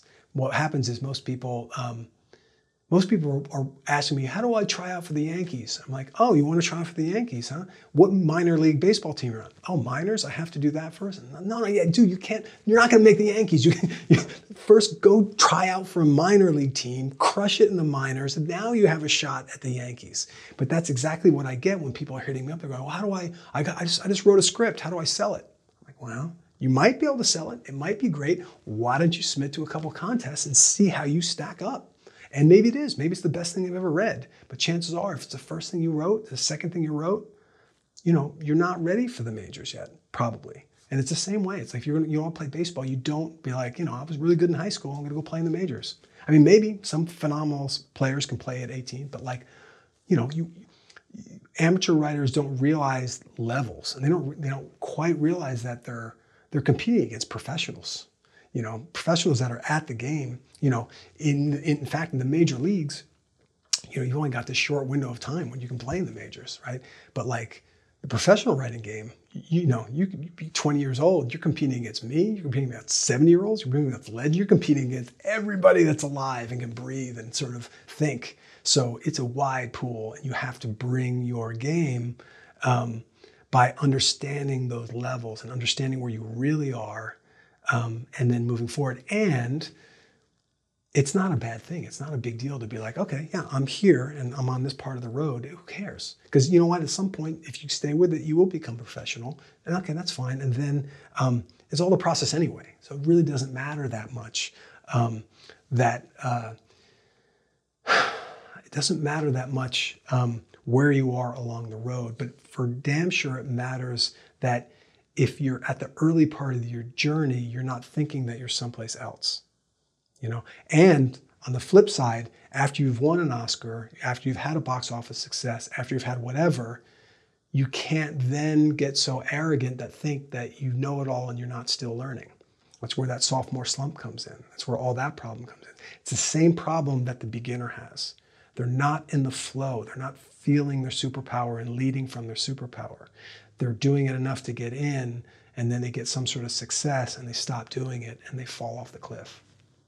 Explain to me data point in terms of screenwriting. So when I say data point, I just mean the numbers. So if you talk about going to 10 places in the industry that has the potential to advance your career, it's a way, calling it a data point is a way of sort of draining out the emotion of it, because I was helping with this one screenplay contest once, and it was amazing because somebody didn't. the screenwriter, his script didn't make it to the quarterfinals, and his response was, "Go F yourself." Oh, okay. which is such a ridiculous. It's so ridiculous on so many levels. And to the point that I'm trying to make here is, it's ridiculous because. It's one data point. It doesn't matter. When any screenplay contest doesn't reject that, the sooner you forget about it, that they didn't advance your screenplay, the better off you are. You're only looking for at least 3 out of 10, which means 7 out of 10 are going to close a door. And as soon as you find out they close your door, just forget about it. It doesn't matter. And certainly when you get a door closed in your face and your feelings are hurt, don't tell the people about it like you were a child and you were petulant, because this is a small town. Everybody knows everybody, and nobody's really going to care. And I don't even know what that guy's name was, and I don't care. But like, on the scale of like emotional maturity, emailing a festival that you didn't get into or whatever, and telling them to F off, that's pretty much the worst response you could have to show that you have the emotional maturity to do well in this business. Do you think rejection is like a muscle, and that it's just you learn that eventually, like it just doesn't it hurt as much if somebody punches somebody's arm? It's almost like just the weaker arm's gonna ooh, but then after a while you build it up. Yes, and I would even say the word rejection is loaded with something bad. The better way to think about it is just part of the process. You're either winning this way or you're winning that way. Oh, I thought my script was really good, but I submitted it to the blacklist and I only got a 2. Oh, that's interesting. What was it that those professional readers saw differently than what I thought? Because I thought it was amazing. And then you go in and you figure out how to close the gap. So where's the loss? There's no loss. There's no rejection. It's all part of the process. Do you believe every screenplay a screenwriter writes begins with their 5 favorite movies? No. And they're probably better off leaning into their favorite films to inspire what's next for them. Because our favorite scripts, our favorite films or shows, depending on what we're writing, spoke to us in a deep way. Because let's look at this. There's tens of thousands of movies and shows that we could have watched in our lifetime. 1% of them or whatever we've actually seen. So thousands of people, thousands of movies and shows, thousands of hours for sure. If you get to the point where you're writing a screenplay, you've probably seen, thousands of hours of content. So of that, let's say it's 1,000 just for hypothetical, which are the favorites? And why are those the favorites? And then when you get down to the specificity of my favorite 7 films, it's not going to be like anybody else's favorite 7 on the planet. So you're talking about a very specific, almost code of what speaks to me. And if you take a look at that, there's connective tissue in terms of theme or character arc or genre, or just feel or tone or things. And it's I found very instructive for me and for writers that I mentor to use that as the well. I mean, this is what they could have picked anything, right? They could have, but the ones that they saw, and of the ones they saw, these are the ones that sort of stirred their soul. So why would you not use that as a resource to say, this is what I love most, and now I'm going to do my version of that? Sure. Well, what if we're at a risk of putting too many, let's say we're taking from Black Swan, or we're taking from the opening of Forrest Gump, or what, we're infusing too many things that have already been done, and people can spot that and say, yeah, that's derivative. Right. We recognize that. So the what we're always looking for is the same but different. If it's too much the same, like you're talking about, then it feels too derivative. It's boring, right? If it's too different, it's too kind of weird. It's too idiosyncratic, and it's like whatever, right? The stuff that's speaking to you most deeply has a beautiful balance of the same but different, someplace right in the middle. And when I create my new version of the same but different, that's where the magic is. I mean, that's where the really profound beauty is. If I try to do that and it's feeling derivative, then I've just leaned over to this pole too much, and I need to go, oh, okay, I'm borrowing too much from my favorite stuff. How do I make it more personal to me? What was going on in my life that inspired me to like that movie? What is it that, so if you look at something like Star Wars, right? None of us were starfighters, or what do you call him? He's a fighter pilot or whatever it was for the rebellion. But like the way, like in episode 4, I'm talking about the way that he interacted with his family, his aunt and uncle, and the way he kind of was like, had to do his chores. And then he had this calling to go on this adventure to face the Empire. We relate to that because if we relate to that, we're relating because we feel similar things in our own sort of experience, right? So if episode 4 is on my list of favorite movies, You know, you might take that it's sci-fi from it. You might take that it's a hero's journey story. You might take that it's that he kind of had this mundane sort of teenager type life and he was called for some more sort of adventure. There's different things that you can take.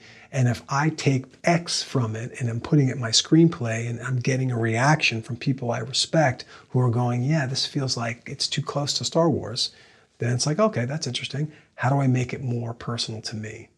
You know, because what I'm probably not doing is going deep enough into what I love about that material. Can I give this a try with some of my favorite movies? One of them being Forrest Gump. I mean, I can speak to Forrest Gump somewhat. Let's talk about it. I mean, I saw it when it came out, but it's such an iconic film, so I have some thoughts on it. If that were on somebody's list of favorite movies, you know, you might take the thing is to look at the whole series, right? If you look at Seven, and if let's say all of them were fairly similar to Forrest Gump, there's a playfulness in that. There's an innocence. It's sort of I mean, Blake would call it the full triumphant story, and so I would look at that type of story. I would look at the type of protagonist that was sort of a special needs protagonist. This idea that life is nothing but a box of chocolates. So that's a thematic idea that might speak to you. The setting, it was like in the South, right? In like Georgia or someplace, or Alabama. So I would take those elements and just note them. So it's a soft, easy process. And then list your other 6 favorite movies. And then you start looking about, like, are there any other movies that are full triumphant type movies from Blake Snyder's process? Or any other movies that are sort of set in the South? Or any other movies about characters that had special needs? Or any other movies that have thematic idea of sort of, like life is like a box of chocolates or whatever that was. Or, they talked about, there was sort of nostalgia stuff going on in there too. So you just take the pieces and you start looking through it. So, and then you will see connective tissues and you'll realize I'm drawn to these things for really deep reasons. And when you come with your new material, you create your new material from those deeper reasons, it's almost certainly going to be more resonant, more singular, and you are speaking to that as a creative authority on what you love the most because those are your favorite damn movies and you can talk about them all day long as an authority. And so when you come from that sort of swagger and love and passion, that's exactly what Hollywood is looking for. They're looking for you to be the creative leader on your sensibility because that's what we're doing when we tell a story. We're leading millions of people on this journey from here to there. And we can't do it unless we're comfortable and confident about what our sensibility is. So listing your favorites and analyzing them is a way of sort of making, you already know what those are, but you're bringing it to a conscious level to go, yeah, I love these things and here's why I love them and I can talk about them with authority. And from that authority, you put that on the page and then it crackles in your own unique way and speaks to other people. About Russell Crowe, and forgive me the name. It's where he's the tobacco insider. Insider. The insider, yeah. I love that film. Fantastic, yeah. So if that was on the same list as Forrest Gump, so one connection I'm seeing with that movie is you have, also kind of both of them have like this innocent kind of flustered main character. I mean, well, yeah, Tom Hanks' character isn't flustered, but he runs and like crazy. He doesn't stop running.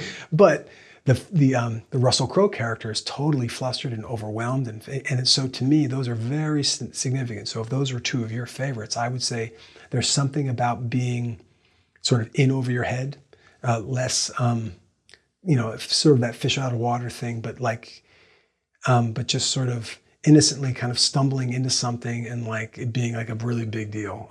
So those to me are pretty significant. And with Insider, there's also, I mean, that's politically charged. It's social issue charged. That one is grounded to Michael Mann, perhaps at his best, one of my favorites from him. And you got Pacino, who's this, dynamic sort of crusader, and you have that beautiful scene in the courtroom of so good. That one actor, I don't know his name, but he's in that courtroom scene, and he sticks to the tobacco company. He was just basically like, look, you knew this was wrong. You did it anyway, and it's now going to stop. You can't push us. You can't bully us anymore. So it's that bullying thing. So maybe that's the theme in you. So again, those are just 2 movies. If you brought out the other 5, you can start seeing some really significant connective tissue.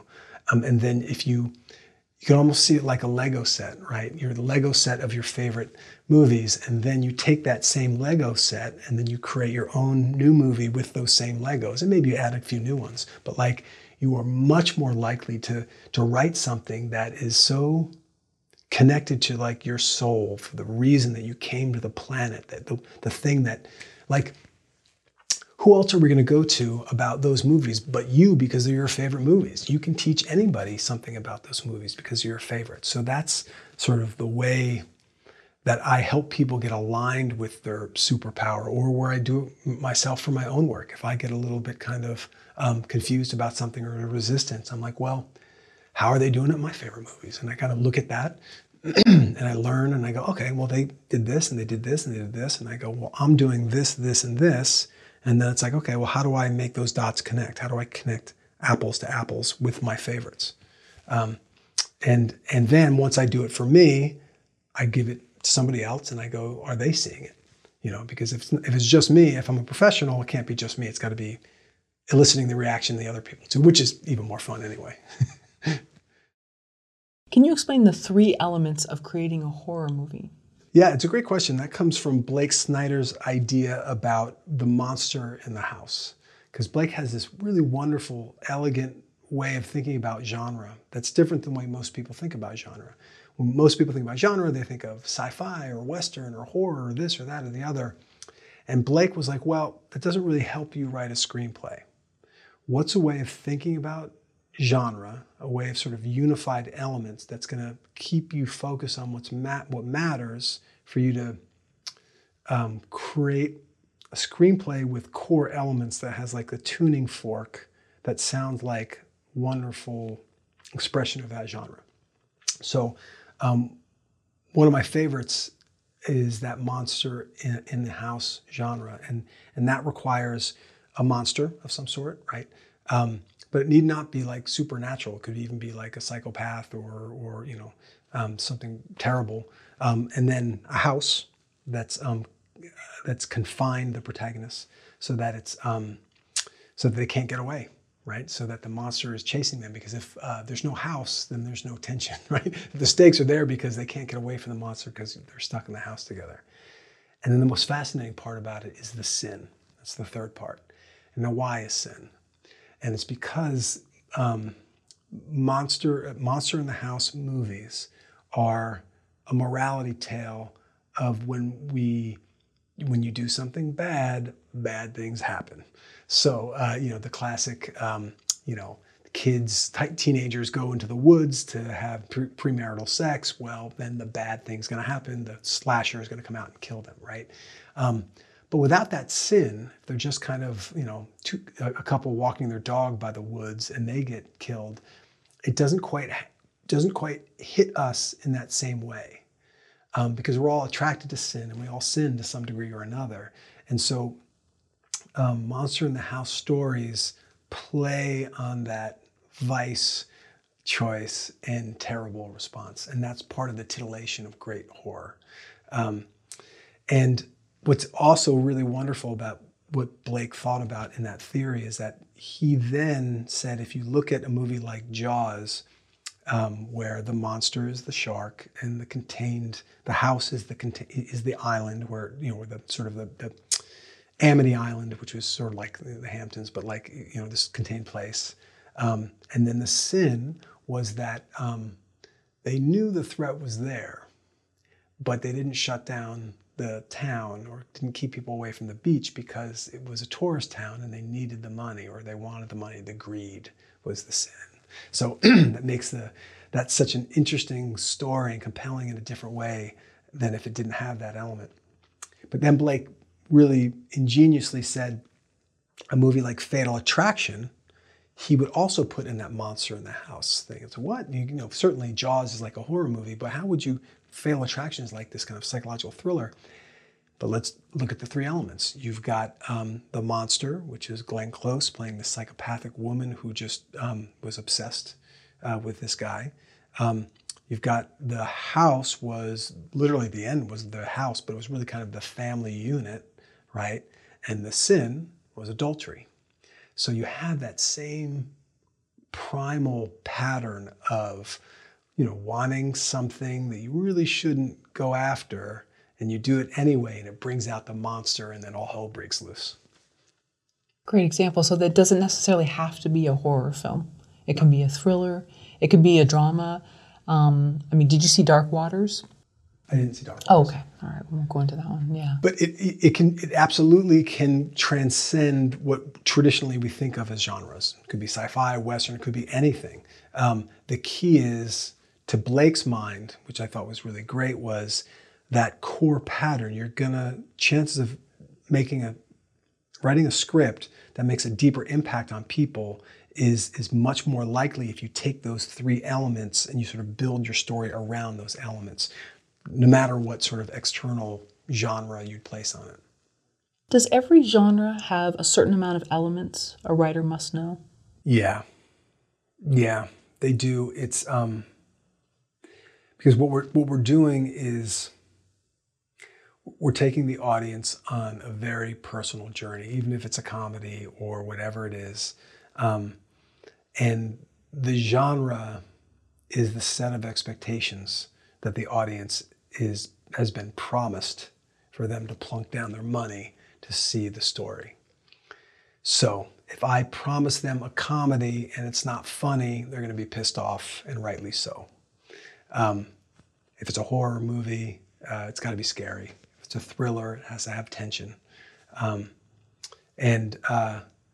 So a lot of beginning writers don't realize that. They're not seeing it as a relationship with the audience with these promises. And genres are all about promises and expectations. And sometimes beginning writers will go, oh, I've got this cool idea, and it's kind of this genre, and it's kind of or that genre, and it's kind of like that. And it's like, yeah, that's really creative. And you are planning to alienate your audience, and it almost never works. There's some genres that can kind of play nice together. One that a lot of people try to do but very rarely get right is like horror comedy. Edgar Wright, I think, does it masterfully, better than anybody that I've seen. But it's really hard, and it's really hard because comedy is so particular, and so the comedy has to be great. And then the amount of fear and the scares has to be great. So you're talking about two really high bars that are particular. That's why most don't work well. And I think that, getting back to the other point, is that just early screenwriters, sometimes when I work with screenwriters, they it's one of the ways that their creativity gets in the way. That it's like they're building a car and they put triangle wheels on the car, and the car is not going to go. It is going to be super creative. It's going to be really cool, and I honor them for coming up with those ideas. But it's not going to get them to where they want to go. So there's ways where you just don't take the round wheel. You can make a big round wheel or a small round wheel, but make it a round wheel. And then the creativity on top of that, then you can go wild. So there's, that's a common problem that earlier writers have. They don't know which boxes can be totally crazy and need to be crazy and different, and which boxes are really more like an engineering problem. They just don't mess with that. And genre is absolutely one of those ones where you generally don't mess with it. You give them what they want and give them a spin on it, but it's really what they want.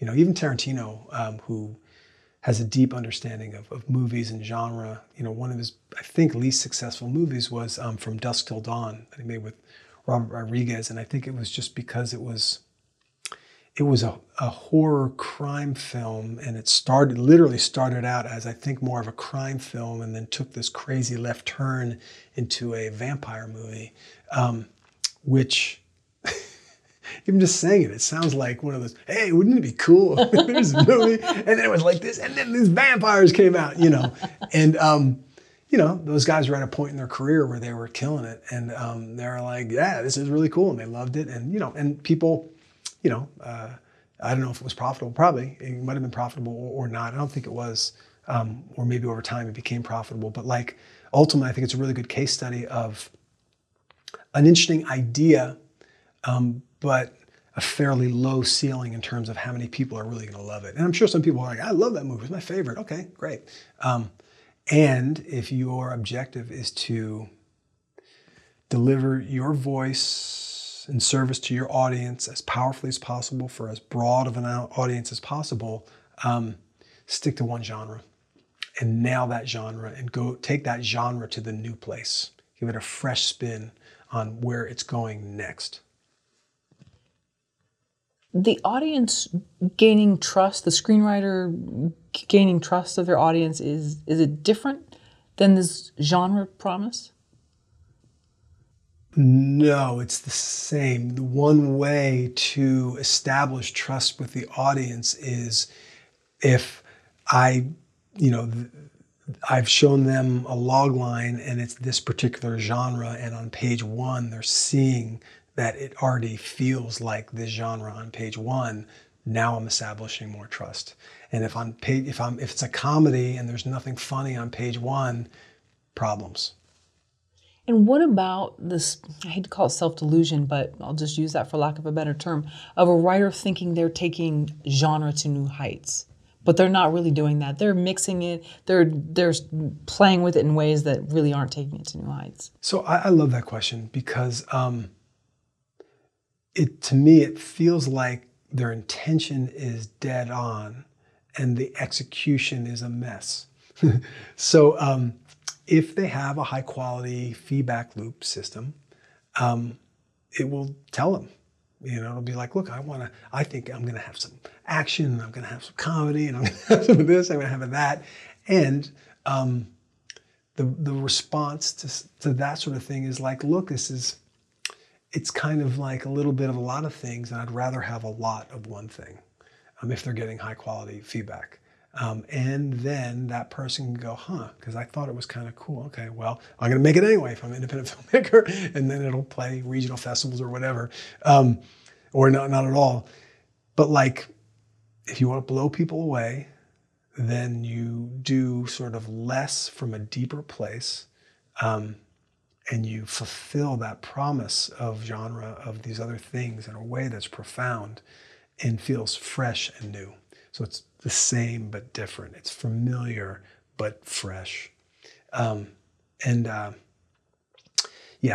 is one of the best ways to do it. And so the person that's kind of like in that scatter place, or they've got all these mishmashes, again, it's fine, but they just have to just compare the apples to apples. I'm trying to, here's a comparable. Again, if they compare one apple that they're trying to do with 4 different apples, that's the problem, right? No, tell me one movie that had this particular genre that you loved, that was successful, that you'd love to have that sort of success with your screenplay.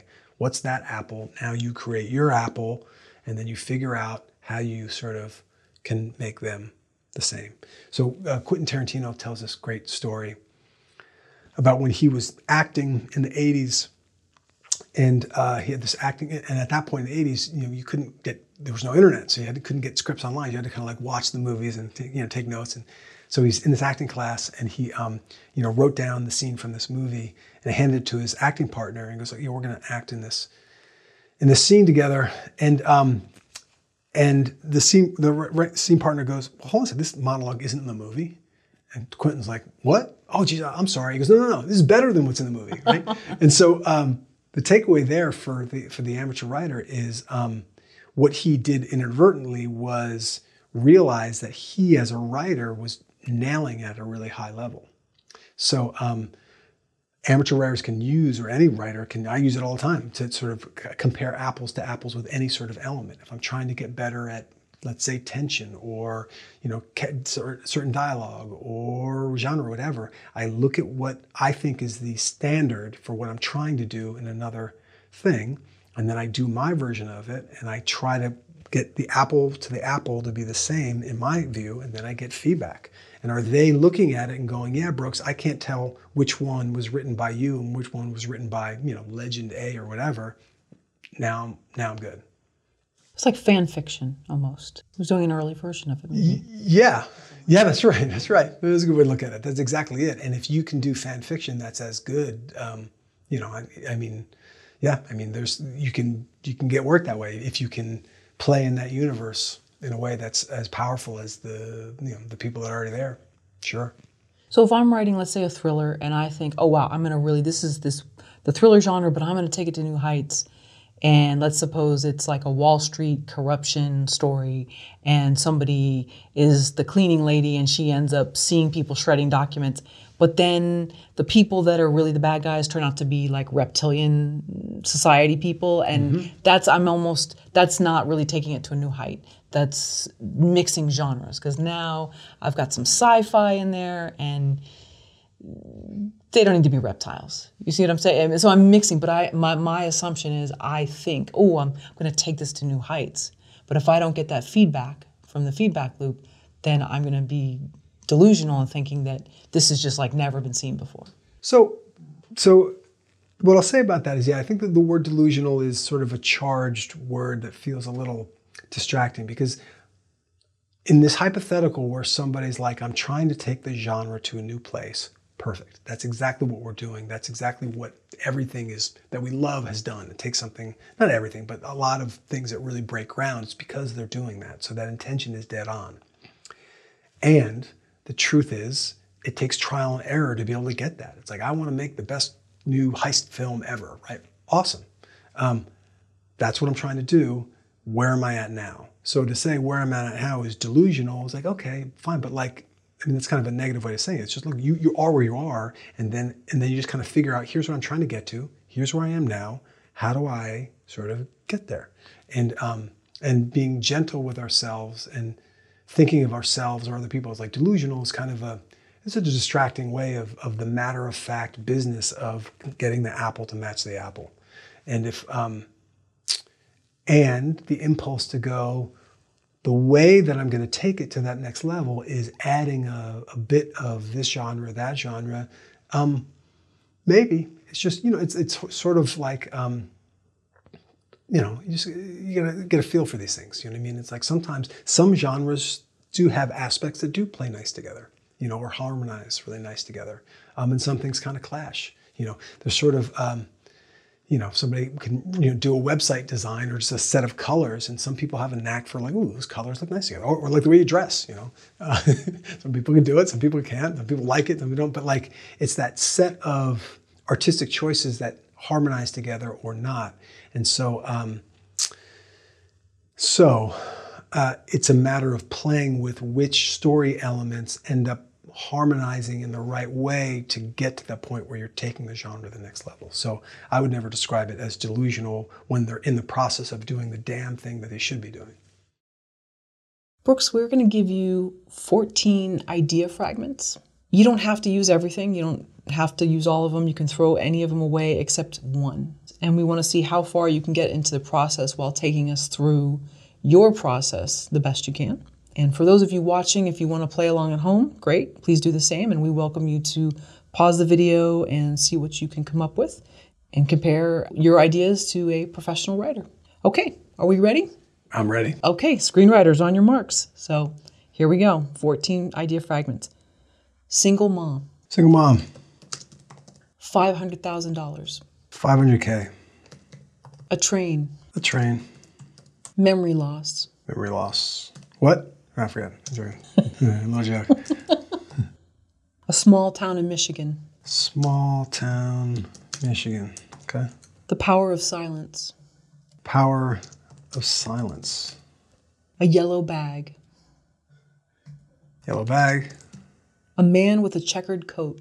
Man with a checkered coat. Two friends who haven't seen each other in 20 years. Two friends who haven't seen each other 20 years. An abandoned castle. An abandoned castle. butchered that spelling of abandon. That's fine. Okay. A life-threatening dare. A life-threatening dare. A mismatched pair of detectives. A mismatched pair of detectives. Rebirth. Rebirth. And lastly, this piece of dialogue. Okay. They don't realize how powerful I am. They don't realize how powerful I am. Cool.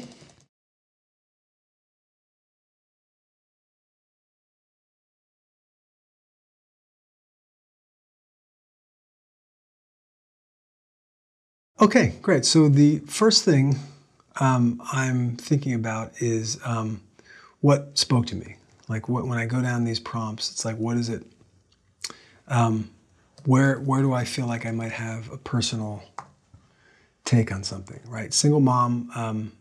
My mom was single, so that I feel something. 500K is a significant amount of money. Maybe. I mean, it's sort of, heists and crass and it's sort of material, and maybe.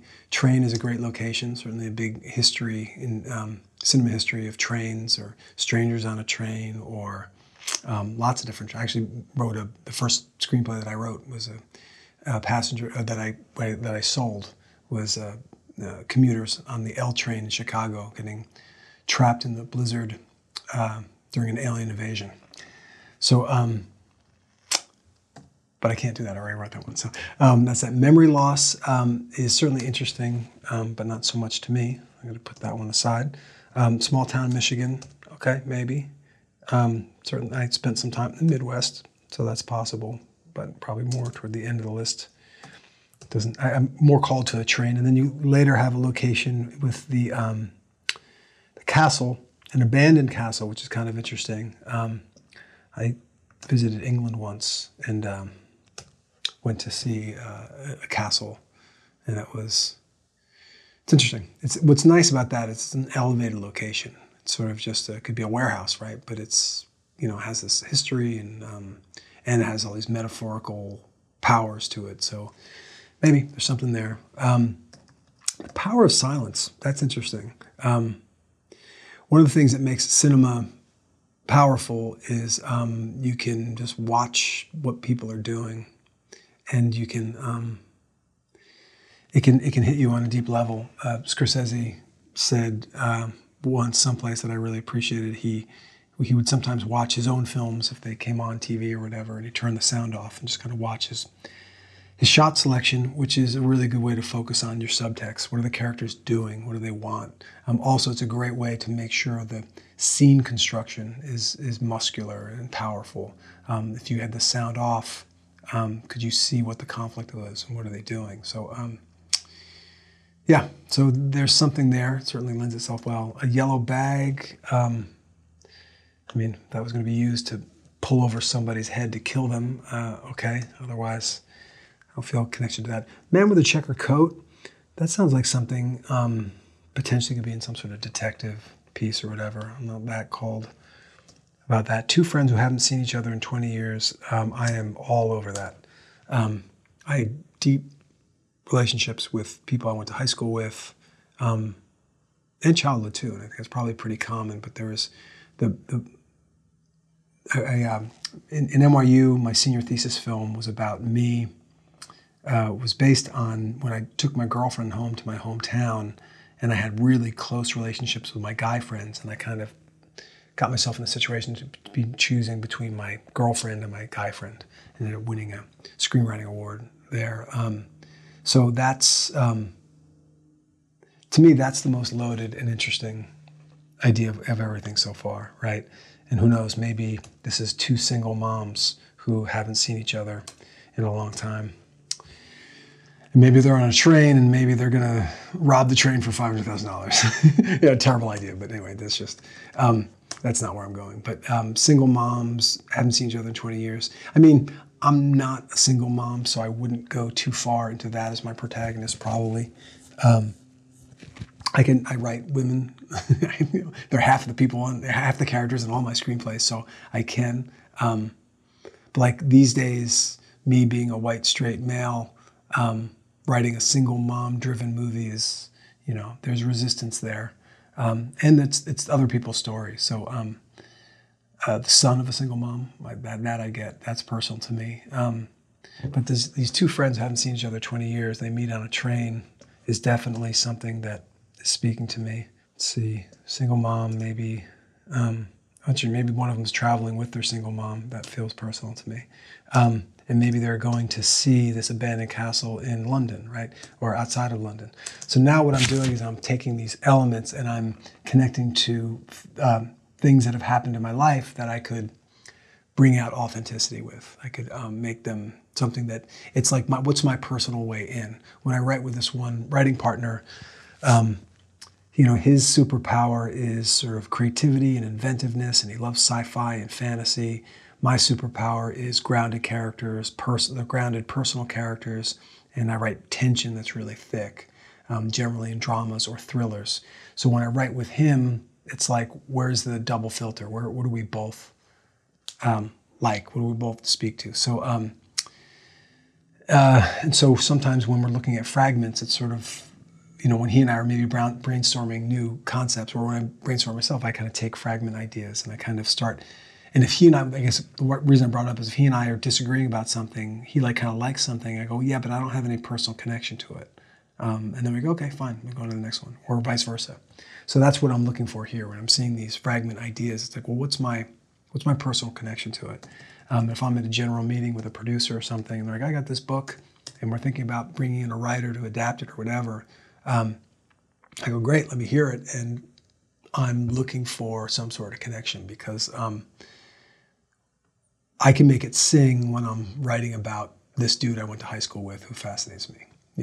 That's really what I'm writing about, and I'm just sort of doing it in this certain way that kind of connects. So, okay, a life-threatening dare, probably not. A dare doesn't interest me. I'm putting that at the bottom of the list. Next to yellow bag, which I won't use, a mismatched pair of detectives. Well, that's sort of, if I was working with like a producer who was like, I want to do a movie and it's got to have a mismatched pair of detectives.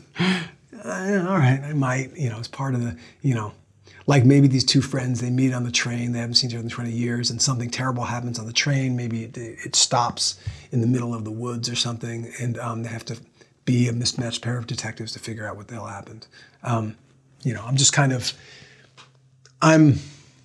there's two things I'm doing. I'm trying to say, what is it that I can bring something to from my perspective on life? And then how do these elements sort of piece that together? But the key is not to force it, right? Mismatched pair, in that element in general, mismatched pair detective feels a little forced to me. But it can be really fascinating because detectives are interesting if you're doing any sort of mystery story. And mismatch is always good because, we all have poles inside of us, part of us that's this and part of us that's that.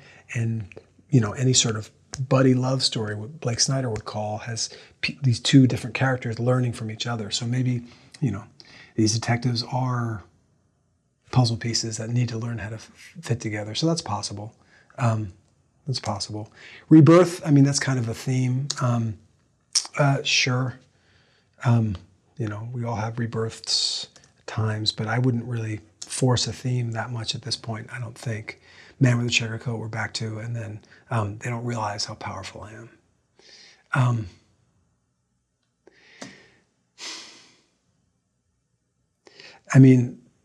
There's definitely some juice there. You could do something with that line in a certain way.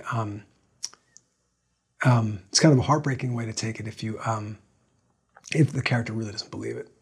The character is in this place of going, I'm not enough, I'm not good enough, whatever, and says, they don't realize how powerful I am, but doesn't mean it at all. The subtext of that is really beautiful and heartbreaking. And that would maybe, anyway. That's a little bit about 10 minutes. So this is how I would approach it. So I basically reorganized the list and put the ones that were like, the ones that I had some sort of connection to more towards the top and towards the bottom. And for the hypothetical, if I was going to go further, I would just, that's not how it works. What'll work in the business is they'll say, I've got this story, and maybe it has some of these elements.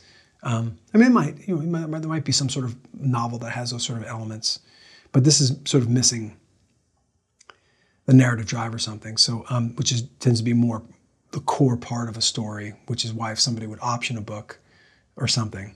But does that answer your question in terms of how I would think about these things?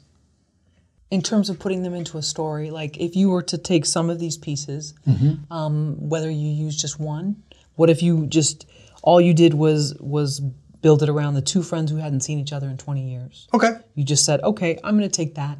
And you know that resonates with you because you have close relationships with people from your hometown. Yeah. And so you can go somewhere with it. So you want me to come up with a concept based on one of these pieces? Sure. And if you say, you know what, actually this yellow bag, what if one of them finds 500,000 in a yellow bag and now they have a moral dilemma? Yeah. Do I turn it in? What do I do? Yeah. Yeah. Interesting.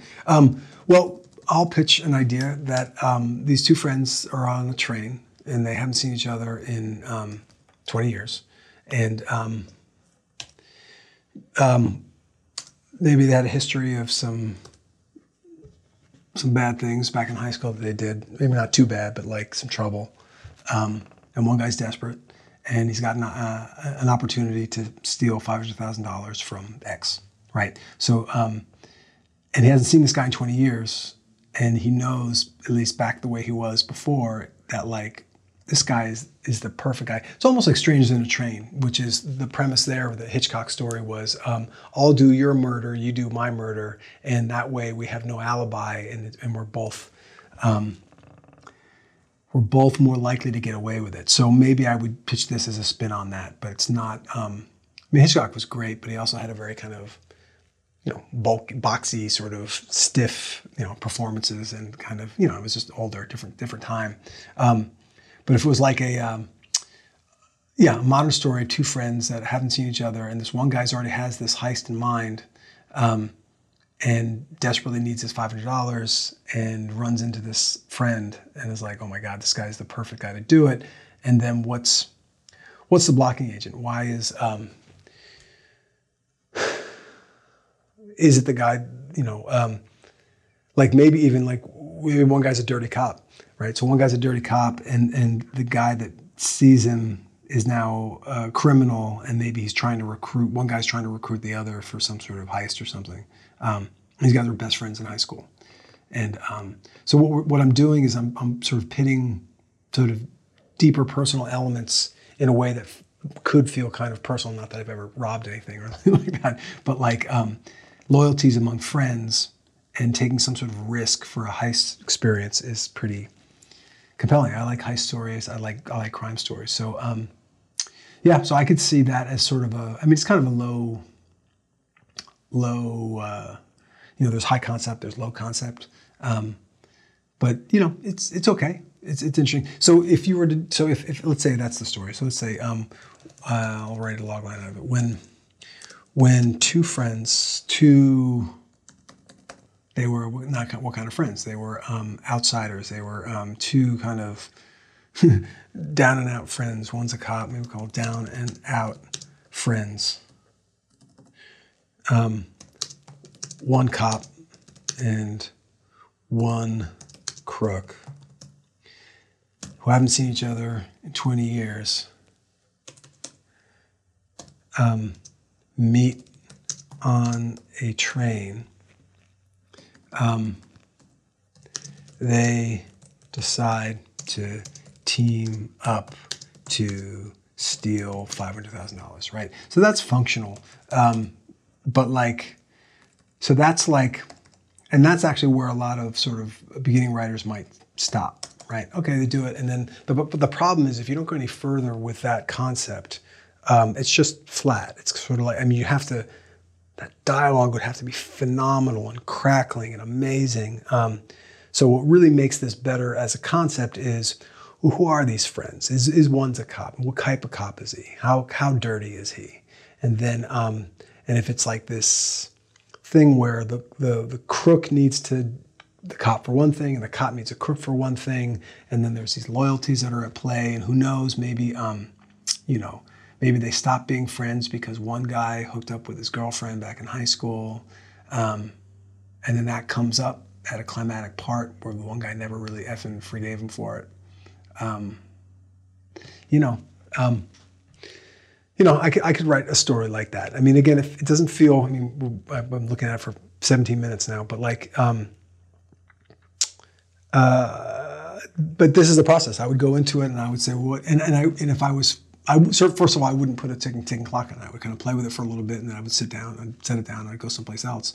And then when I was in the shower or whatever, it might come to me and go, okay, what if this happened with this guy, and then what if that happened? And I would play with it, and then I would get it to a point where, I felt like, okay, is this something that's kind of interesting? And then I would pass it around to my feedback circle, say, what do you guys think? Is this, I might have them rate it from 1 to 10.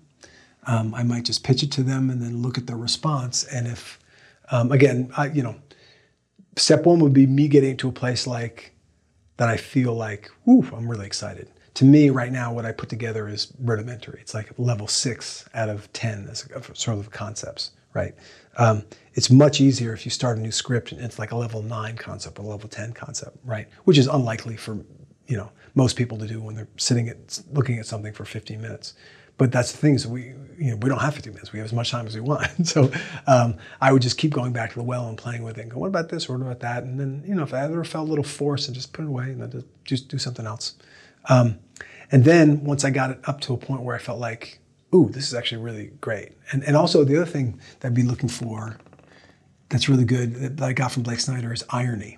So where could you add some irony to the story? So 2 down and out friends, one's a cop, one's a crook. They haven't seen each other in 20 years. They meet on a train.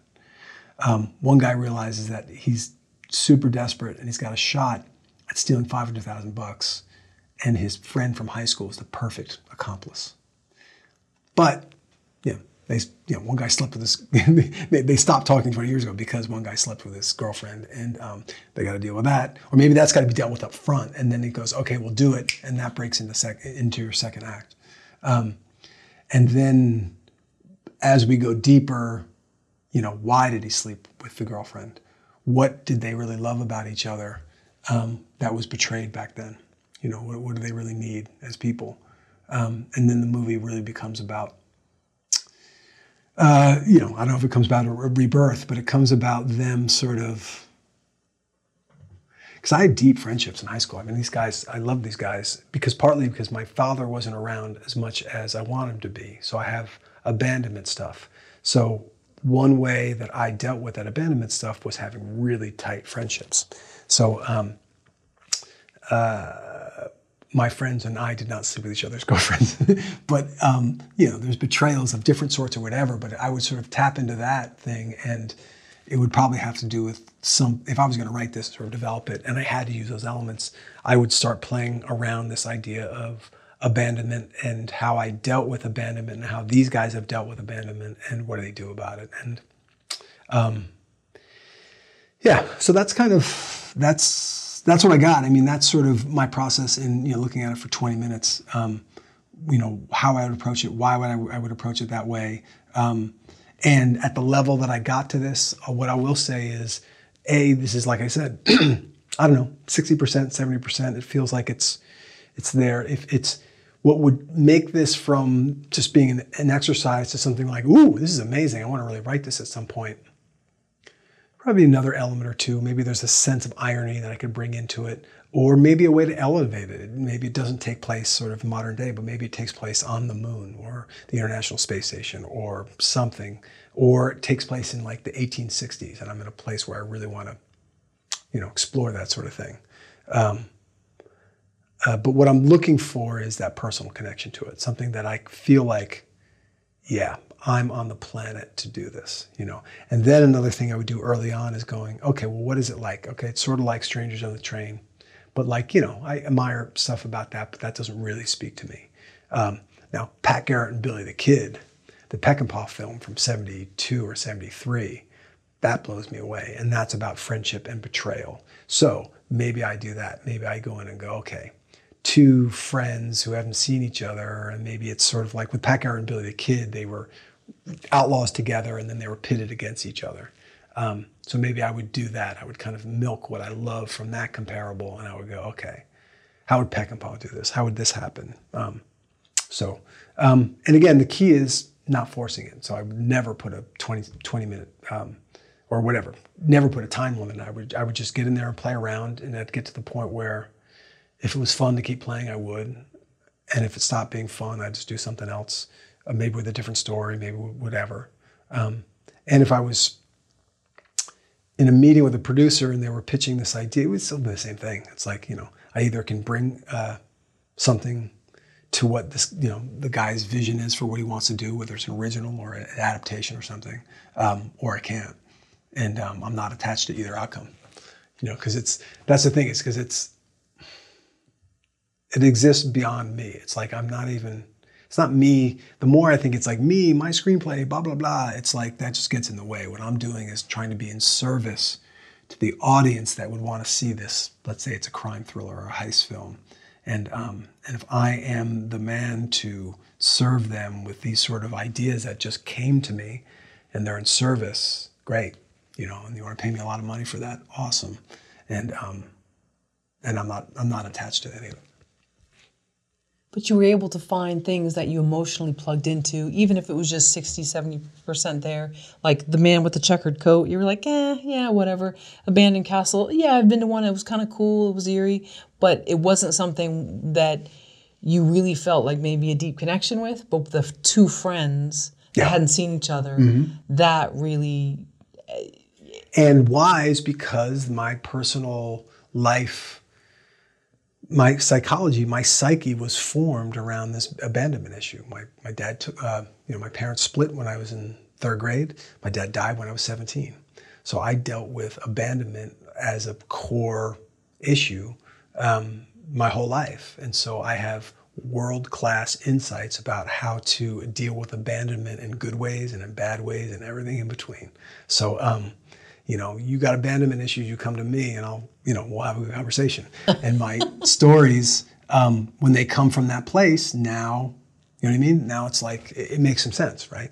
And I can touch on other things, but like that was a core one for me. So that's why those friendships meant so much to me.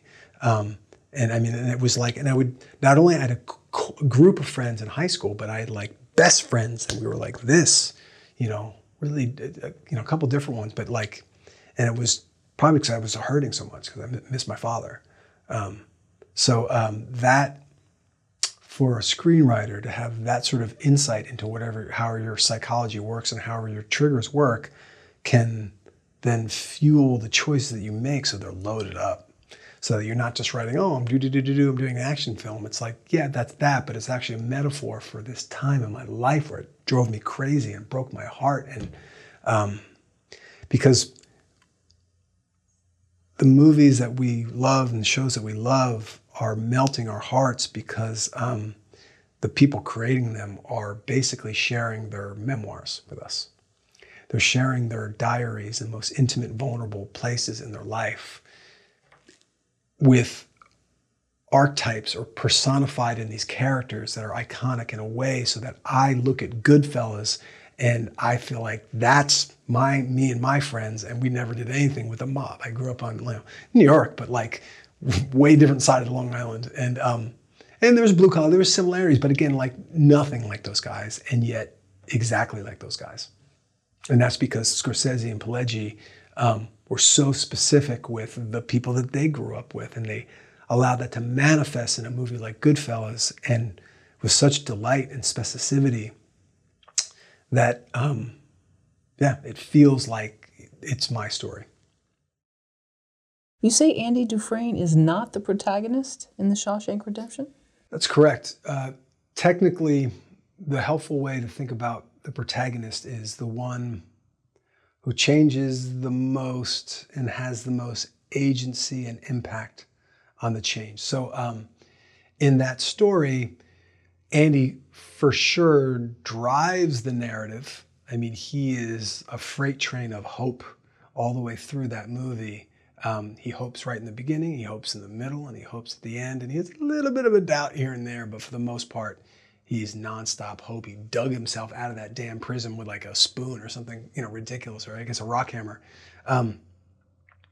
Red, the Morgan Freeman character, is, it's not just that he's narrating, but it's also significant that he's narrating, because he starts in despair, and he says, and they get to the middle, and he's kind of picking up that this guy Andy, and they've already been there 15 years at that point, but picking up, this guy Andy is all about hope, and he goes, hope? You can't hope in here. It'll get you killed in here, right? And that's that part of us that considers hope versus despair. And that movie represents, Red in that movie is the protagonist, and he represents how part of us can realize that when we choose hope in no matter what situation, especially when it's really bleak, like it is in that film, we actually liberate ourselves and we free ourselves, to the point where there's a character named Brooks, and I really like that name, Brooks, where he gets out, and the old guy is so, accustomed to the other people, and he kind of is sort of a happy-go-lucky character, but like, he doesn't have enough hope and optimism to be able to sort of rebuild his life. And so he turns right back to despair and ends up killing himself. Really beautiful turn, and counterpoint to this idea of hope versus despair. But no, for sure, I would analyze that movie with Morgan Freeman's character, Red, being the protagonist. And one more thing about that story is that when they, I believe the way the book ends, which is really wonderful, it ends with Morgan Freeman, or not Morgan Freeman, the Red character in the book, just saying, I hope, I hope. He's basically learned to hope, and you don't know if he ever sees Andy. And to me, that is sort of a deeper, more resonant lesson that, like, it's easy to hope if you know you're going to get it. The rub is, can you hope? Can you believe? Can you be open when you haven't gotten it yet? When you don't know if you're ever going to get it? And when Red learns to do that, even though he hasn't gotten a reconnection with Andy, to me, that really hits hard. So I believe they did that in the actual movie version, and people were pissed off. They didn't like it. So they reshot the ending where they actually reunite, and people loved it. So, we're in service to the audience, and I think the audience loved seeing hope be overtly rewarded. To them, it landed more deeply. So when Stephen King wrote the book, it was a novella, was it? Okay. It's part of a wonderful novella called Different Seasons. Stand By Me, that movie was a great story called The Body. That's kind of like the Rob Reiner film, but a little darker and more interesting. So that, and then Apt Pupil is another one. There's like 4 stories, and I think 3 out of the 4 were made into movies. Wow.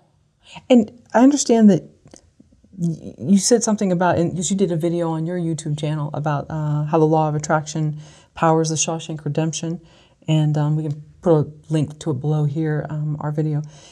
But you feel that maybe the title of the movie hurt its success in the initial release? Yeah, for sure, in my opinion. And one of my writing partners is one of the top marketing minds in Hollywood. So it doesn't mean that I'm always wrong or he's over, but like he's good, so I have a pretty good feel for marketing stuff. And my opinion is that when you have an unusual title, like what the hell does that even mean, Shawshank Redemption? Everybody knows what redemption means, but nobody knows what Shawshank means. So the job of marketing is you're beginning to tell the story. You never want to confuse people. You can intrigue them, and I think that's why they justify a title like that, is that it's intriguing in a way. And in this case, it was built on IP that maybe people were familiar with, and so they were kind of, letting it go. But like the marketing campaign and the title you choose is the beginning of telling the story, and the better way to tell the story is clear. This is what my story is. It's a story about this or that, So that's ideal. But, sometimes, the Coen brothers always have kind of funky sounding titles. But like, the Coen brothers movies get sold because of mostly them and their brand and their sort of style, their superpower. So, you know, there's certainly exceptions to the rule, but I think if you take Shawshank Redemption and you give it a different title, it makes a much bigger splash earlier on. I mean, it made a big splash later because of the reaction, but I think there were much better titles than that. And I think the book like Ava Gardner or something. Rita Hayworth. Okay, Rita Hayworth. Sorry, the other actress. Okay, yeah, and then The Shawshank or something. Rita Hayworth and The Shawshank Redemption. Interesting. Which is fine for a novella, you know. I guess I don't know anything about book marketing. Maybe no difference at all there. But in movie marketing, there's so much noise. You absolutely will get a bigger audience when you have a great title and it cuts right through the noise in a way that totally beautifully positions the audience for the rest of the story, and it's the beginning of the story that you tell. So like a knife, you want it cutting through the noise. When you broke down The Shawshank Redemption in your video, you talked about letting go of outcomes and not being attached. If we think of a writer, how should they let go of outcomes, or maybe they shouldn't? Maybe that's something that's not, they shouldn't never be too free-flowing with letting something go. Well, they should always let go. Should they be completely free-flowing? Pretty much, but not so like loosey-goosey where you just kind of wander around aimlessly, right? There's what we want for sort of to cross our next career milestone as quickly as possible. We want to have a clear sense of where we're going and conviction towards it, and a joy and an ease and a lack of attachment. And we don't, ultimately, it's about that process of getting there. It's like the way I talk about it sometimes is that it's a treadmill.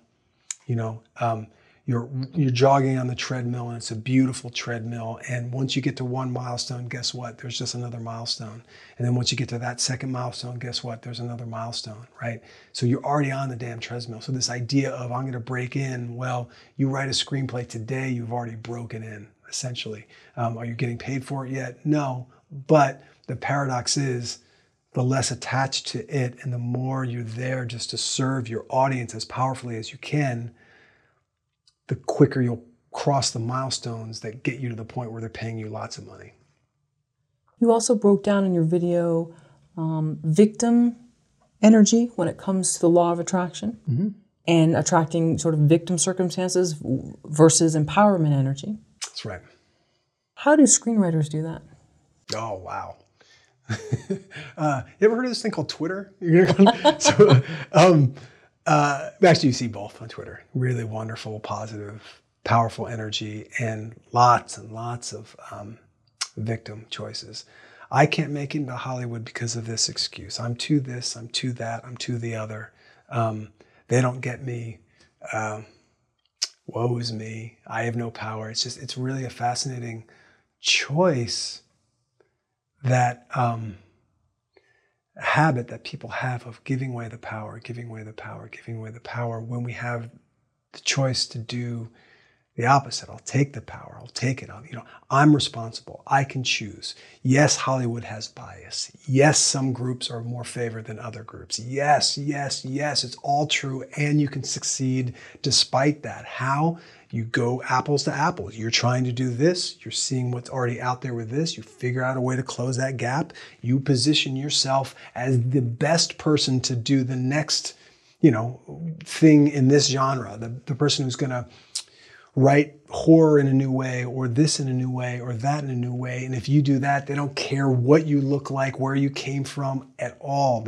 You need to deliver the goods. And in fact, if you are related to a celebrity or a studio head or whatever, and that door is wide open for you, if you don't have the goods, you're not going to get work either. This idea that nepotism is what fuels all these things, it's BS. I mean, it's a factor, but it's this much of a factor. What's really a factor is delivering the goods. And if you got the goods, they don't care where you came from. They don't care who you are, any type. If you've got the goods, they'll be happy to work with you and they'll try to sell you.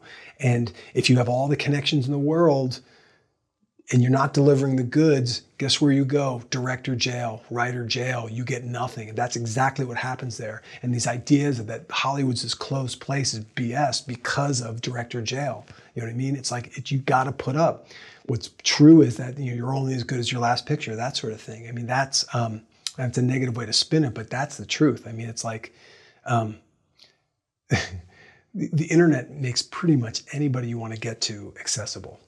One way or another. Not everybody, but like most of the people, or if not them directly, probably people they know. And if you impress them, but the truth of it is, people just aren't developed enough in their craft to do something that's impressive enough to get to people who can get to people to get it moving. And then instead of just going, oh, okay, yeah, I'm on the way, I'm learning, whatever, they go, oh, Hollywood's closed. People, they don't like my type because of this or that. And again, there is bias. I'm not saying there isn't, but it's a tiny part. And when you focus on the bias, you are giving your power away, you are leaking it, and you are distracting yourself from your greatness, and you're just out of alignment from your deeper goal, which is to be in service of your audience, which is all about coming from your power and being there and helping them. And in The Shawshank Redemption, some of the character arcs went from victim attracting victim-like situations, to reversals of that with, let's say, the prison warden. Mm. So he was maybe more empowered at one point, and then because of some things that he did, then it took a reverse turn, whereas with Red, it was... So different character arcs happen? I mean, how much should we be thinking about things like that, the law of attraction, in relation to our characters? What are they attracting? Well, we shouldn't think about the law of attraction at all unless we like it, unless it speaks to us, unless we see real value in it. There's aspects of the way people talk about the law of attraction that are really sort of off-putting to a lot of people, and for good reason. And if your curiosity stops there, then you shouldn't be thinking about it. It's been significantly beneficial for me and for other people I've seen put it into practice. Things happen and it feels good and it's fun and it's easier and it works. That's my experience. People should have their own experience and see if it works for them. Maybe it does, maybe it doesn't. For Shawshank Redemption, in terms of the victim energy, the first thing that came to my mind was that character that cracked that first night. So Andy Dufresne comes in, and then that heavier character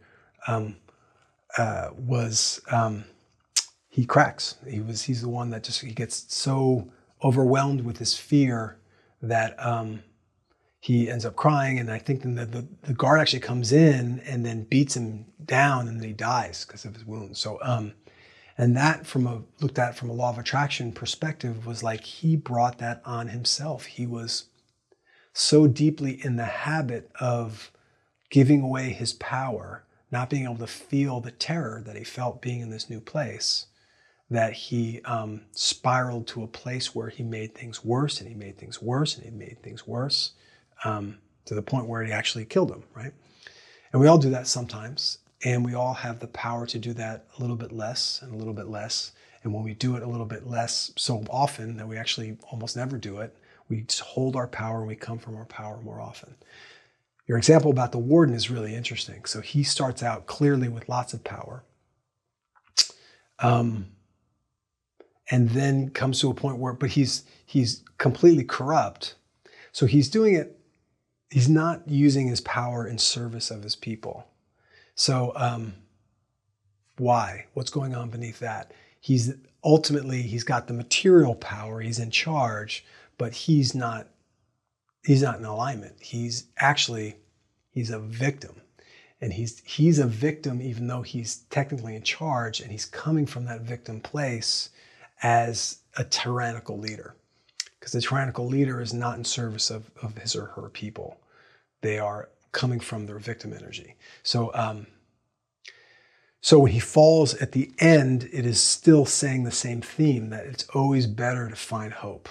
And despair and victim energy will always cycle you down to terrible places. Even if you are, and that's the connection between the two characters, is that you have the warden who started out very powerful, but basically was in this energy of victim and lack, and I didn't believe in genuinely serving people, so he had to cheat and steal and lie, and it basically drove him into a place of despair. And that character that came in as the fresh fish, the guy that cracked under the pressure, was the same thing, but his demise happened so quickly because he started from a place of less power. But they both are thematically proving the thematic statement of that piece, that that when we hope, we get good things. When we despair, we get bad things. Or from law of attraction language, when we are open to our power, or we start with the negative part, when we are sort of bringing in victim energy or lack energy or that sort of thing, it leads to despair. When we bring in our power and our flow and our ease and our belief and our hope and our patience, it leads to triumph. So just the way people sort of use the hero's journey, Yeah. to as a backdrop against their story, if someone is open to the law of attraction and whatever woo-woo parts scare maybe some people, others are open to, what templates can they apply to their story with the law of attraction? Geez, I don't know if I would call it a template. It's like, my understanding of law of attraction, there's been, people talking about this probably for thousands of years in one way or another. But in the 20th century, there was some, people writing about it sort of the turn of the century. And then in the last, 20 or 30 years, there's been other people writing books about it. There was that movie, The Secret, that was, touching on it. And, but it's like, I don't know. I mean, it's more of it's the tool that screenwriters can take from it is more of a mindset approach. It's like, look, the doors are going to close in your career for sure. How do you want to respond to that? In a way where you're like, oh no, the door closed, blah, blah, blah, that's terrible. Oh, I didn't get into this, screenplay competition, or oh, this person didn't buy my script, or whatever it is. This person's not returning my phone call. You have a choice in how you can respond to that. And when you choose to respond to that from your inner sovereign energy as a king or a queen, saying, I reached out to another kingdom and it didn't work out, fine, I'll reach out to another kingdom, and then I'll reach out to another kingdom, and then I'll reach out, because you know why? That's who I am. I am a king, and I reach out to other kingdoms, and I do business when I find my kindred spirits. And that's just it, because this is a treadmill, and I'm just in it to be here and to do things. And yes, at some point I'll find the right person and we can marry our kingdoms together and do something amazing. And until that point, who cares? Because I'm showing up as me and I'm just doing it.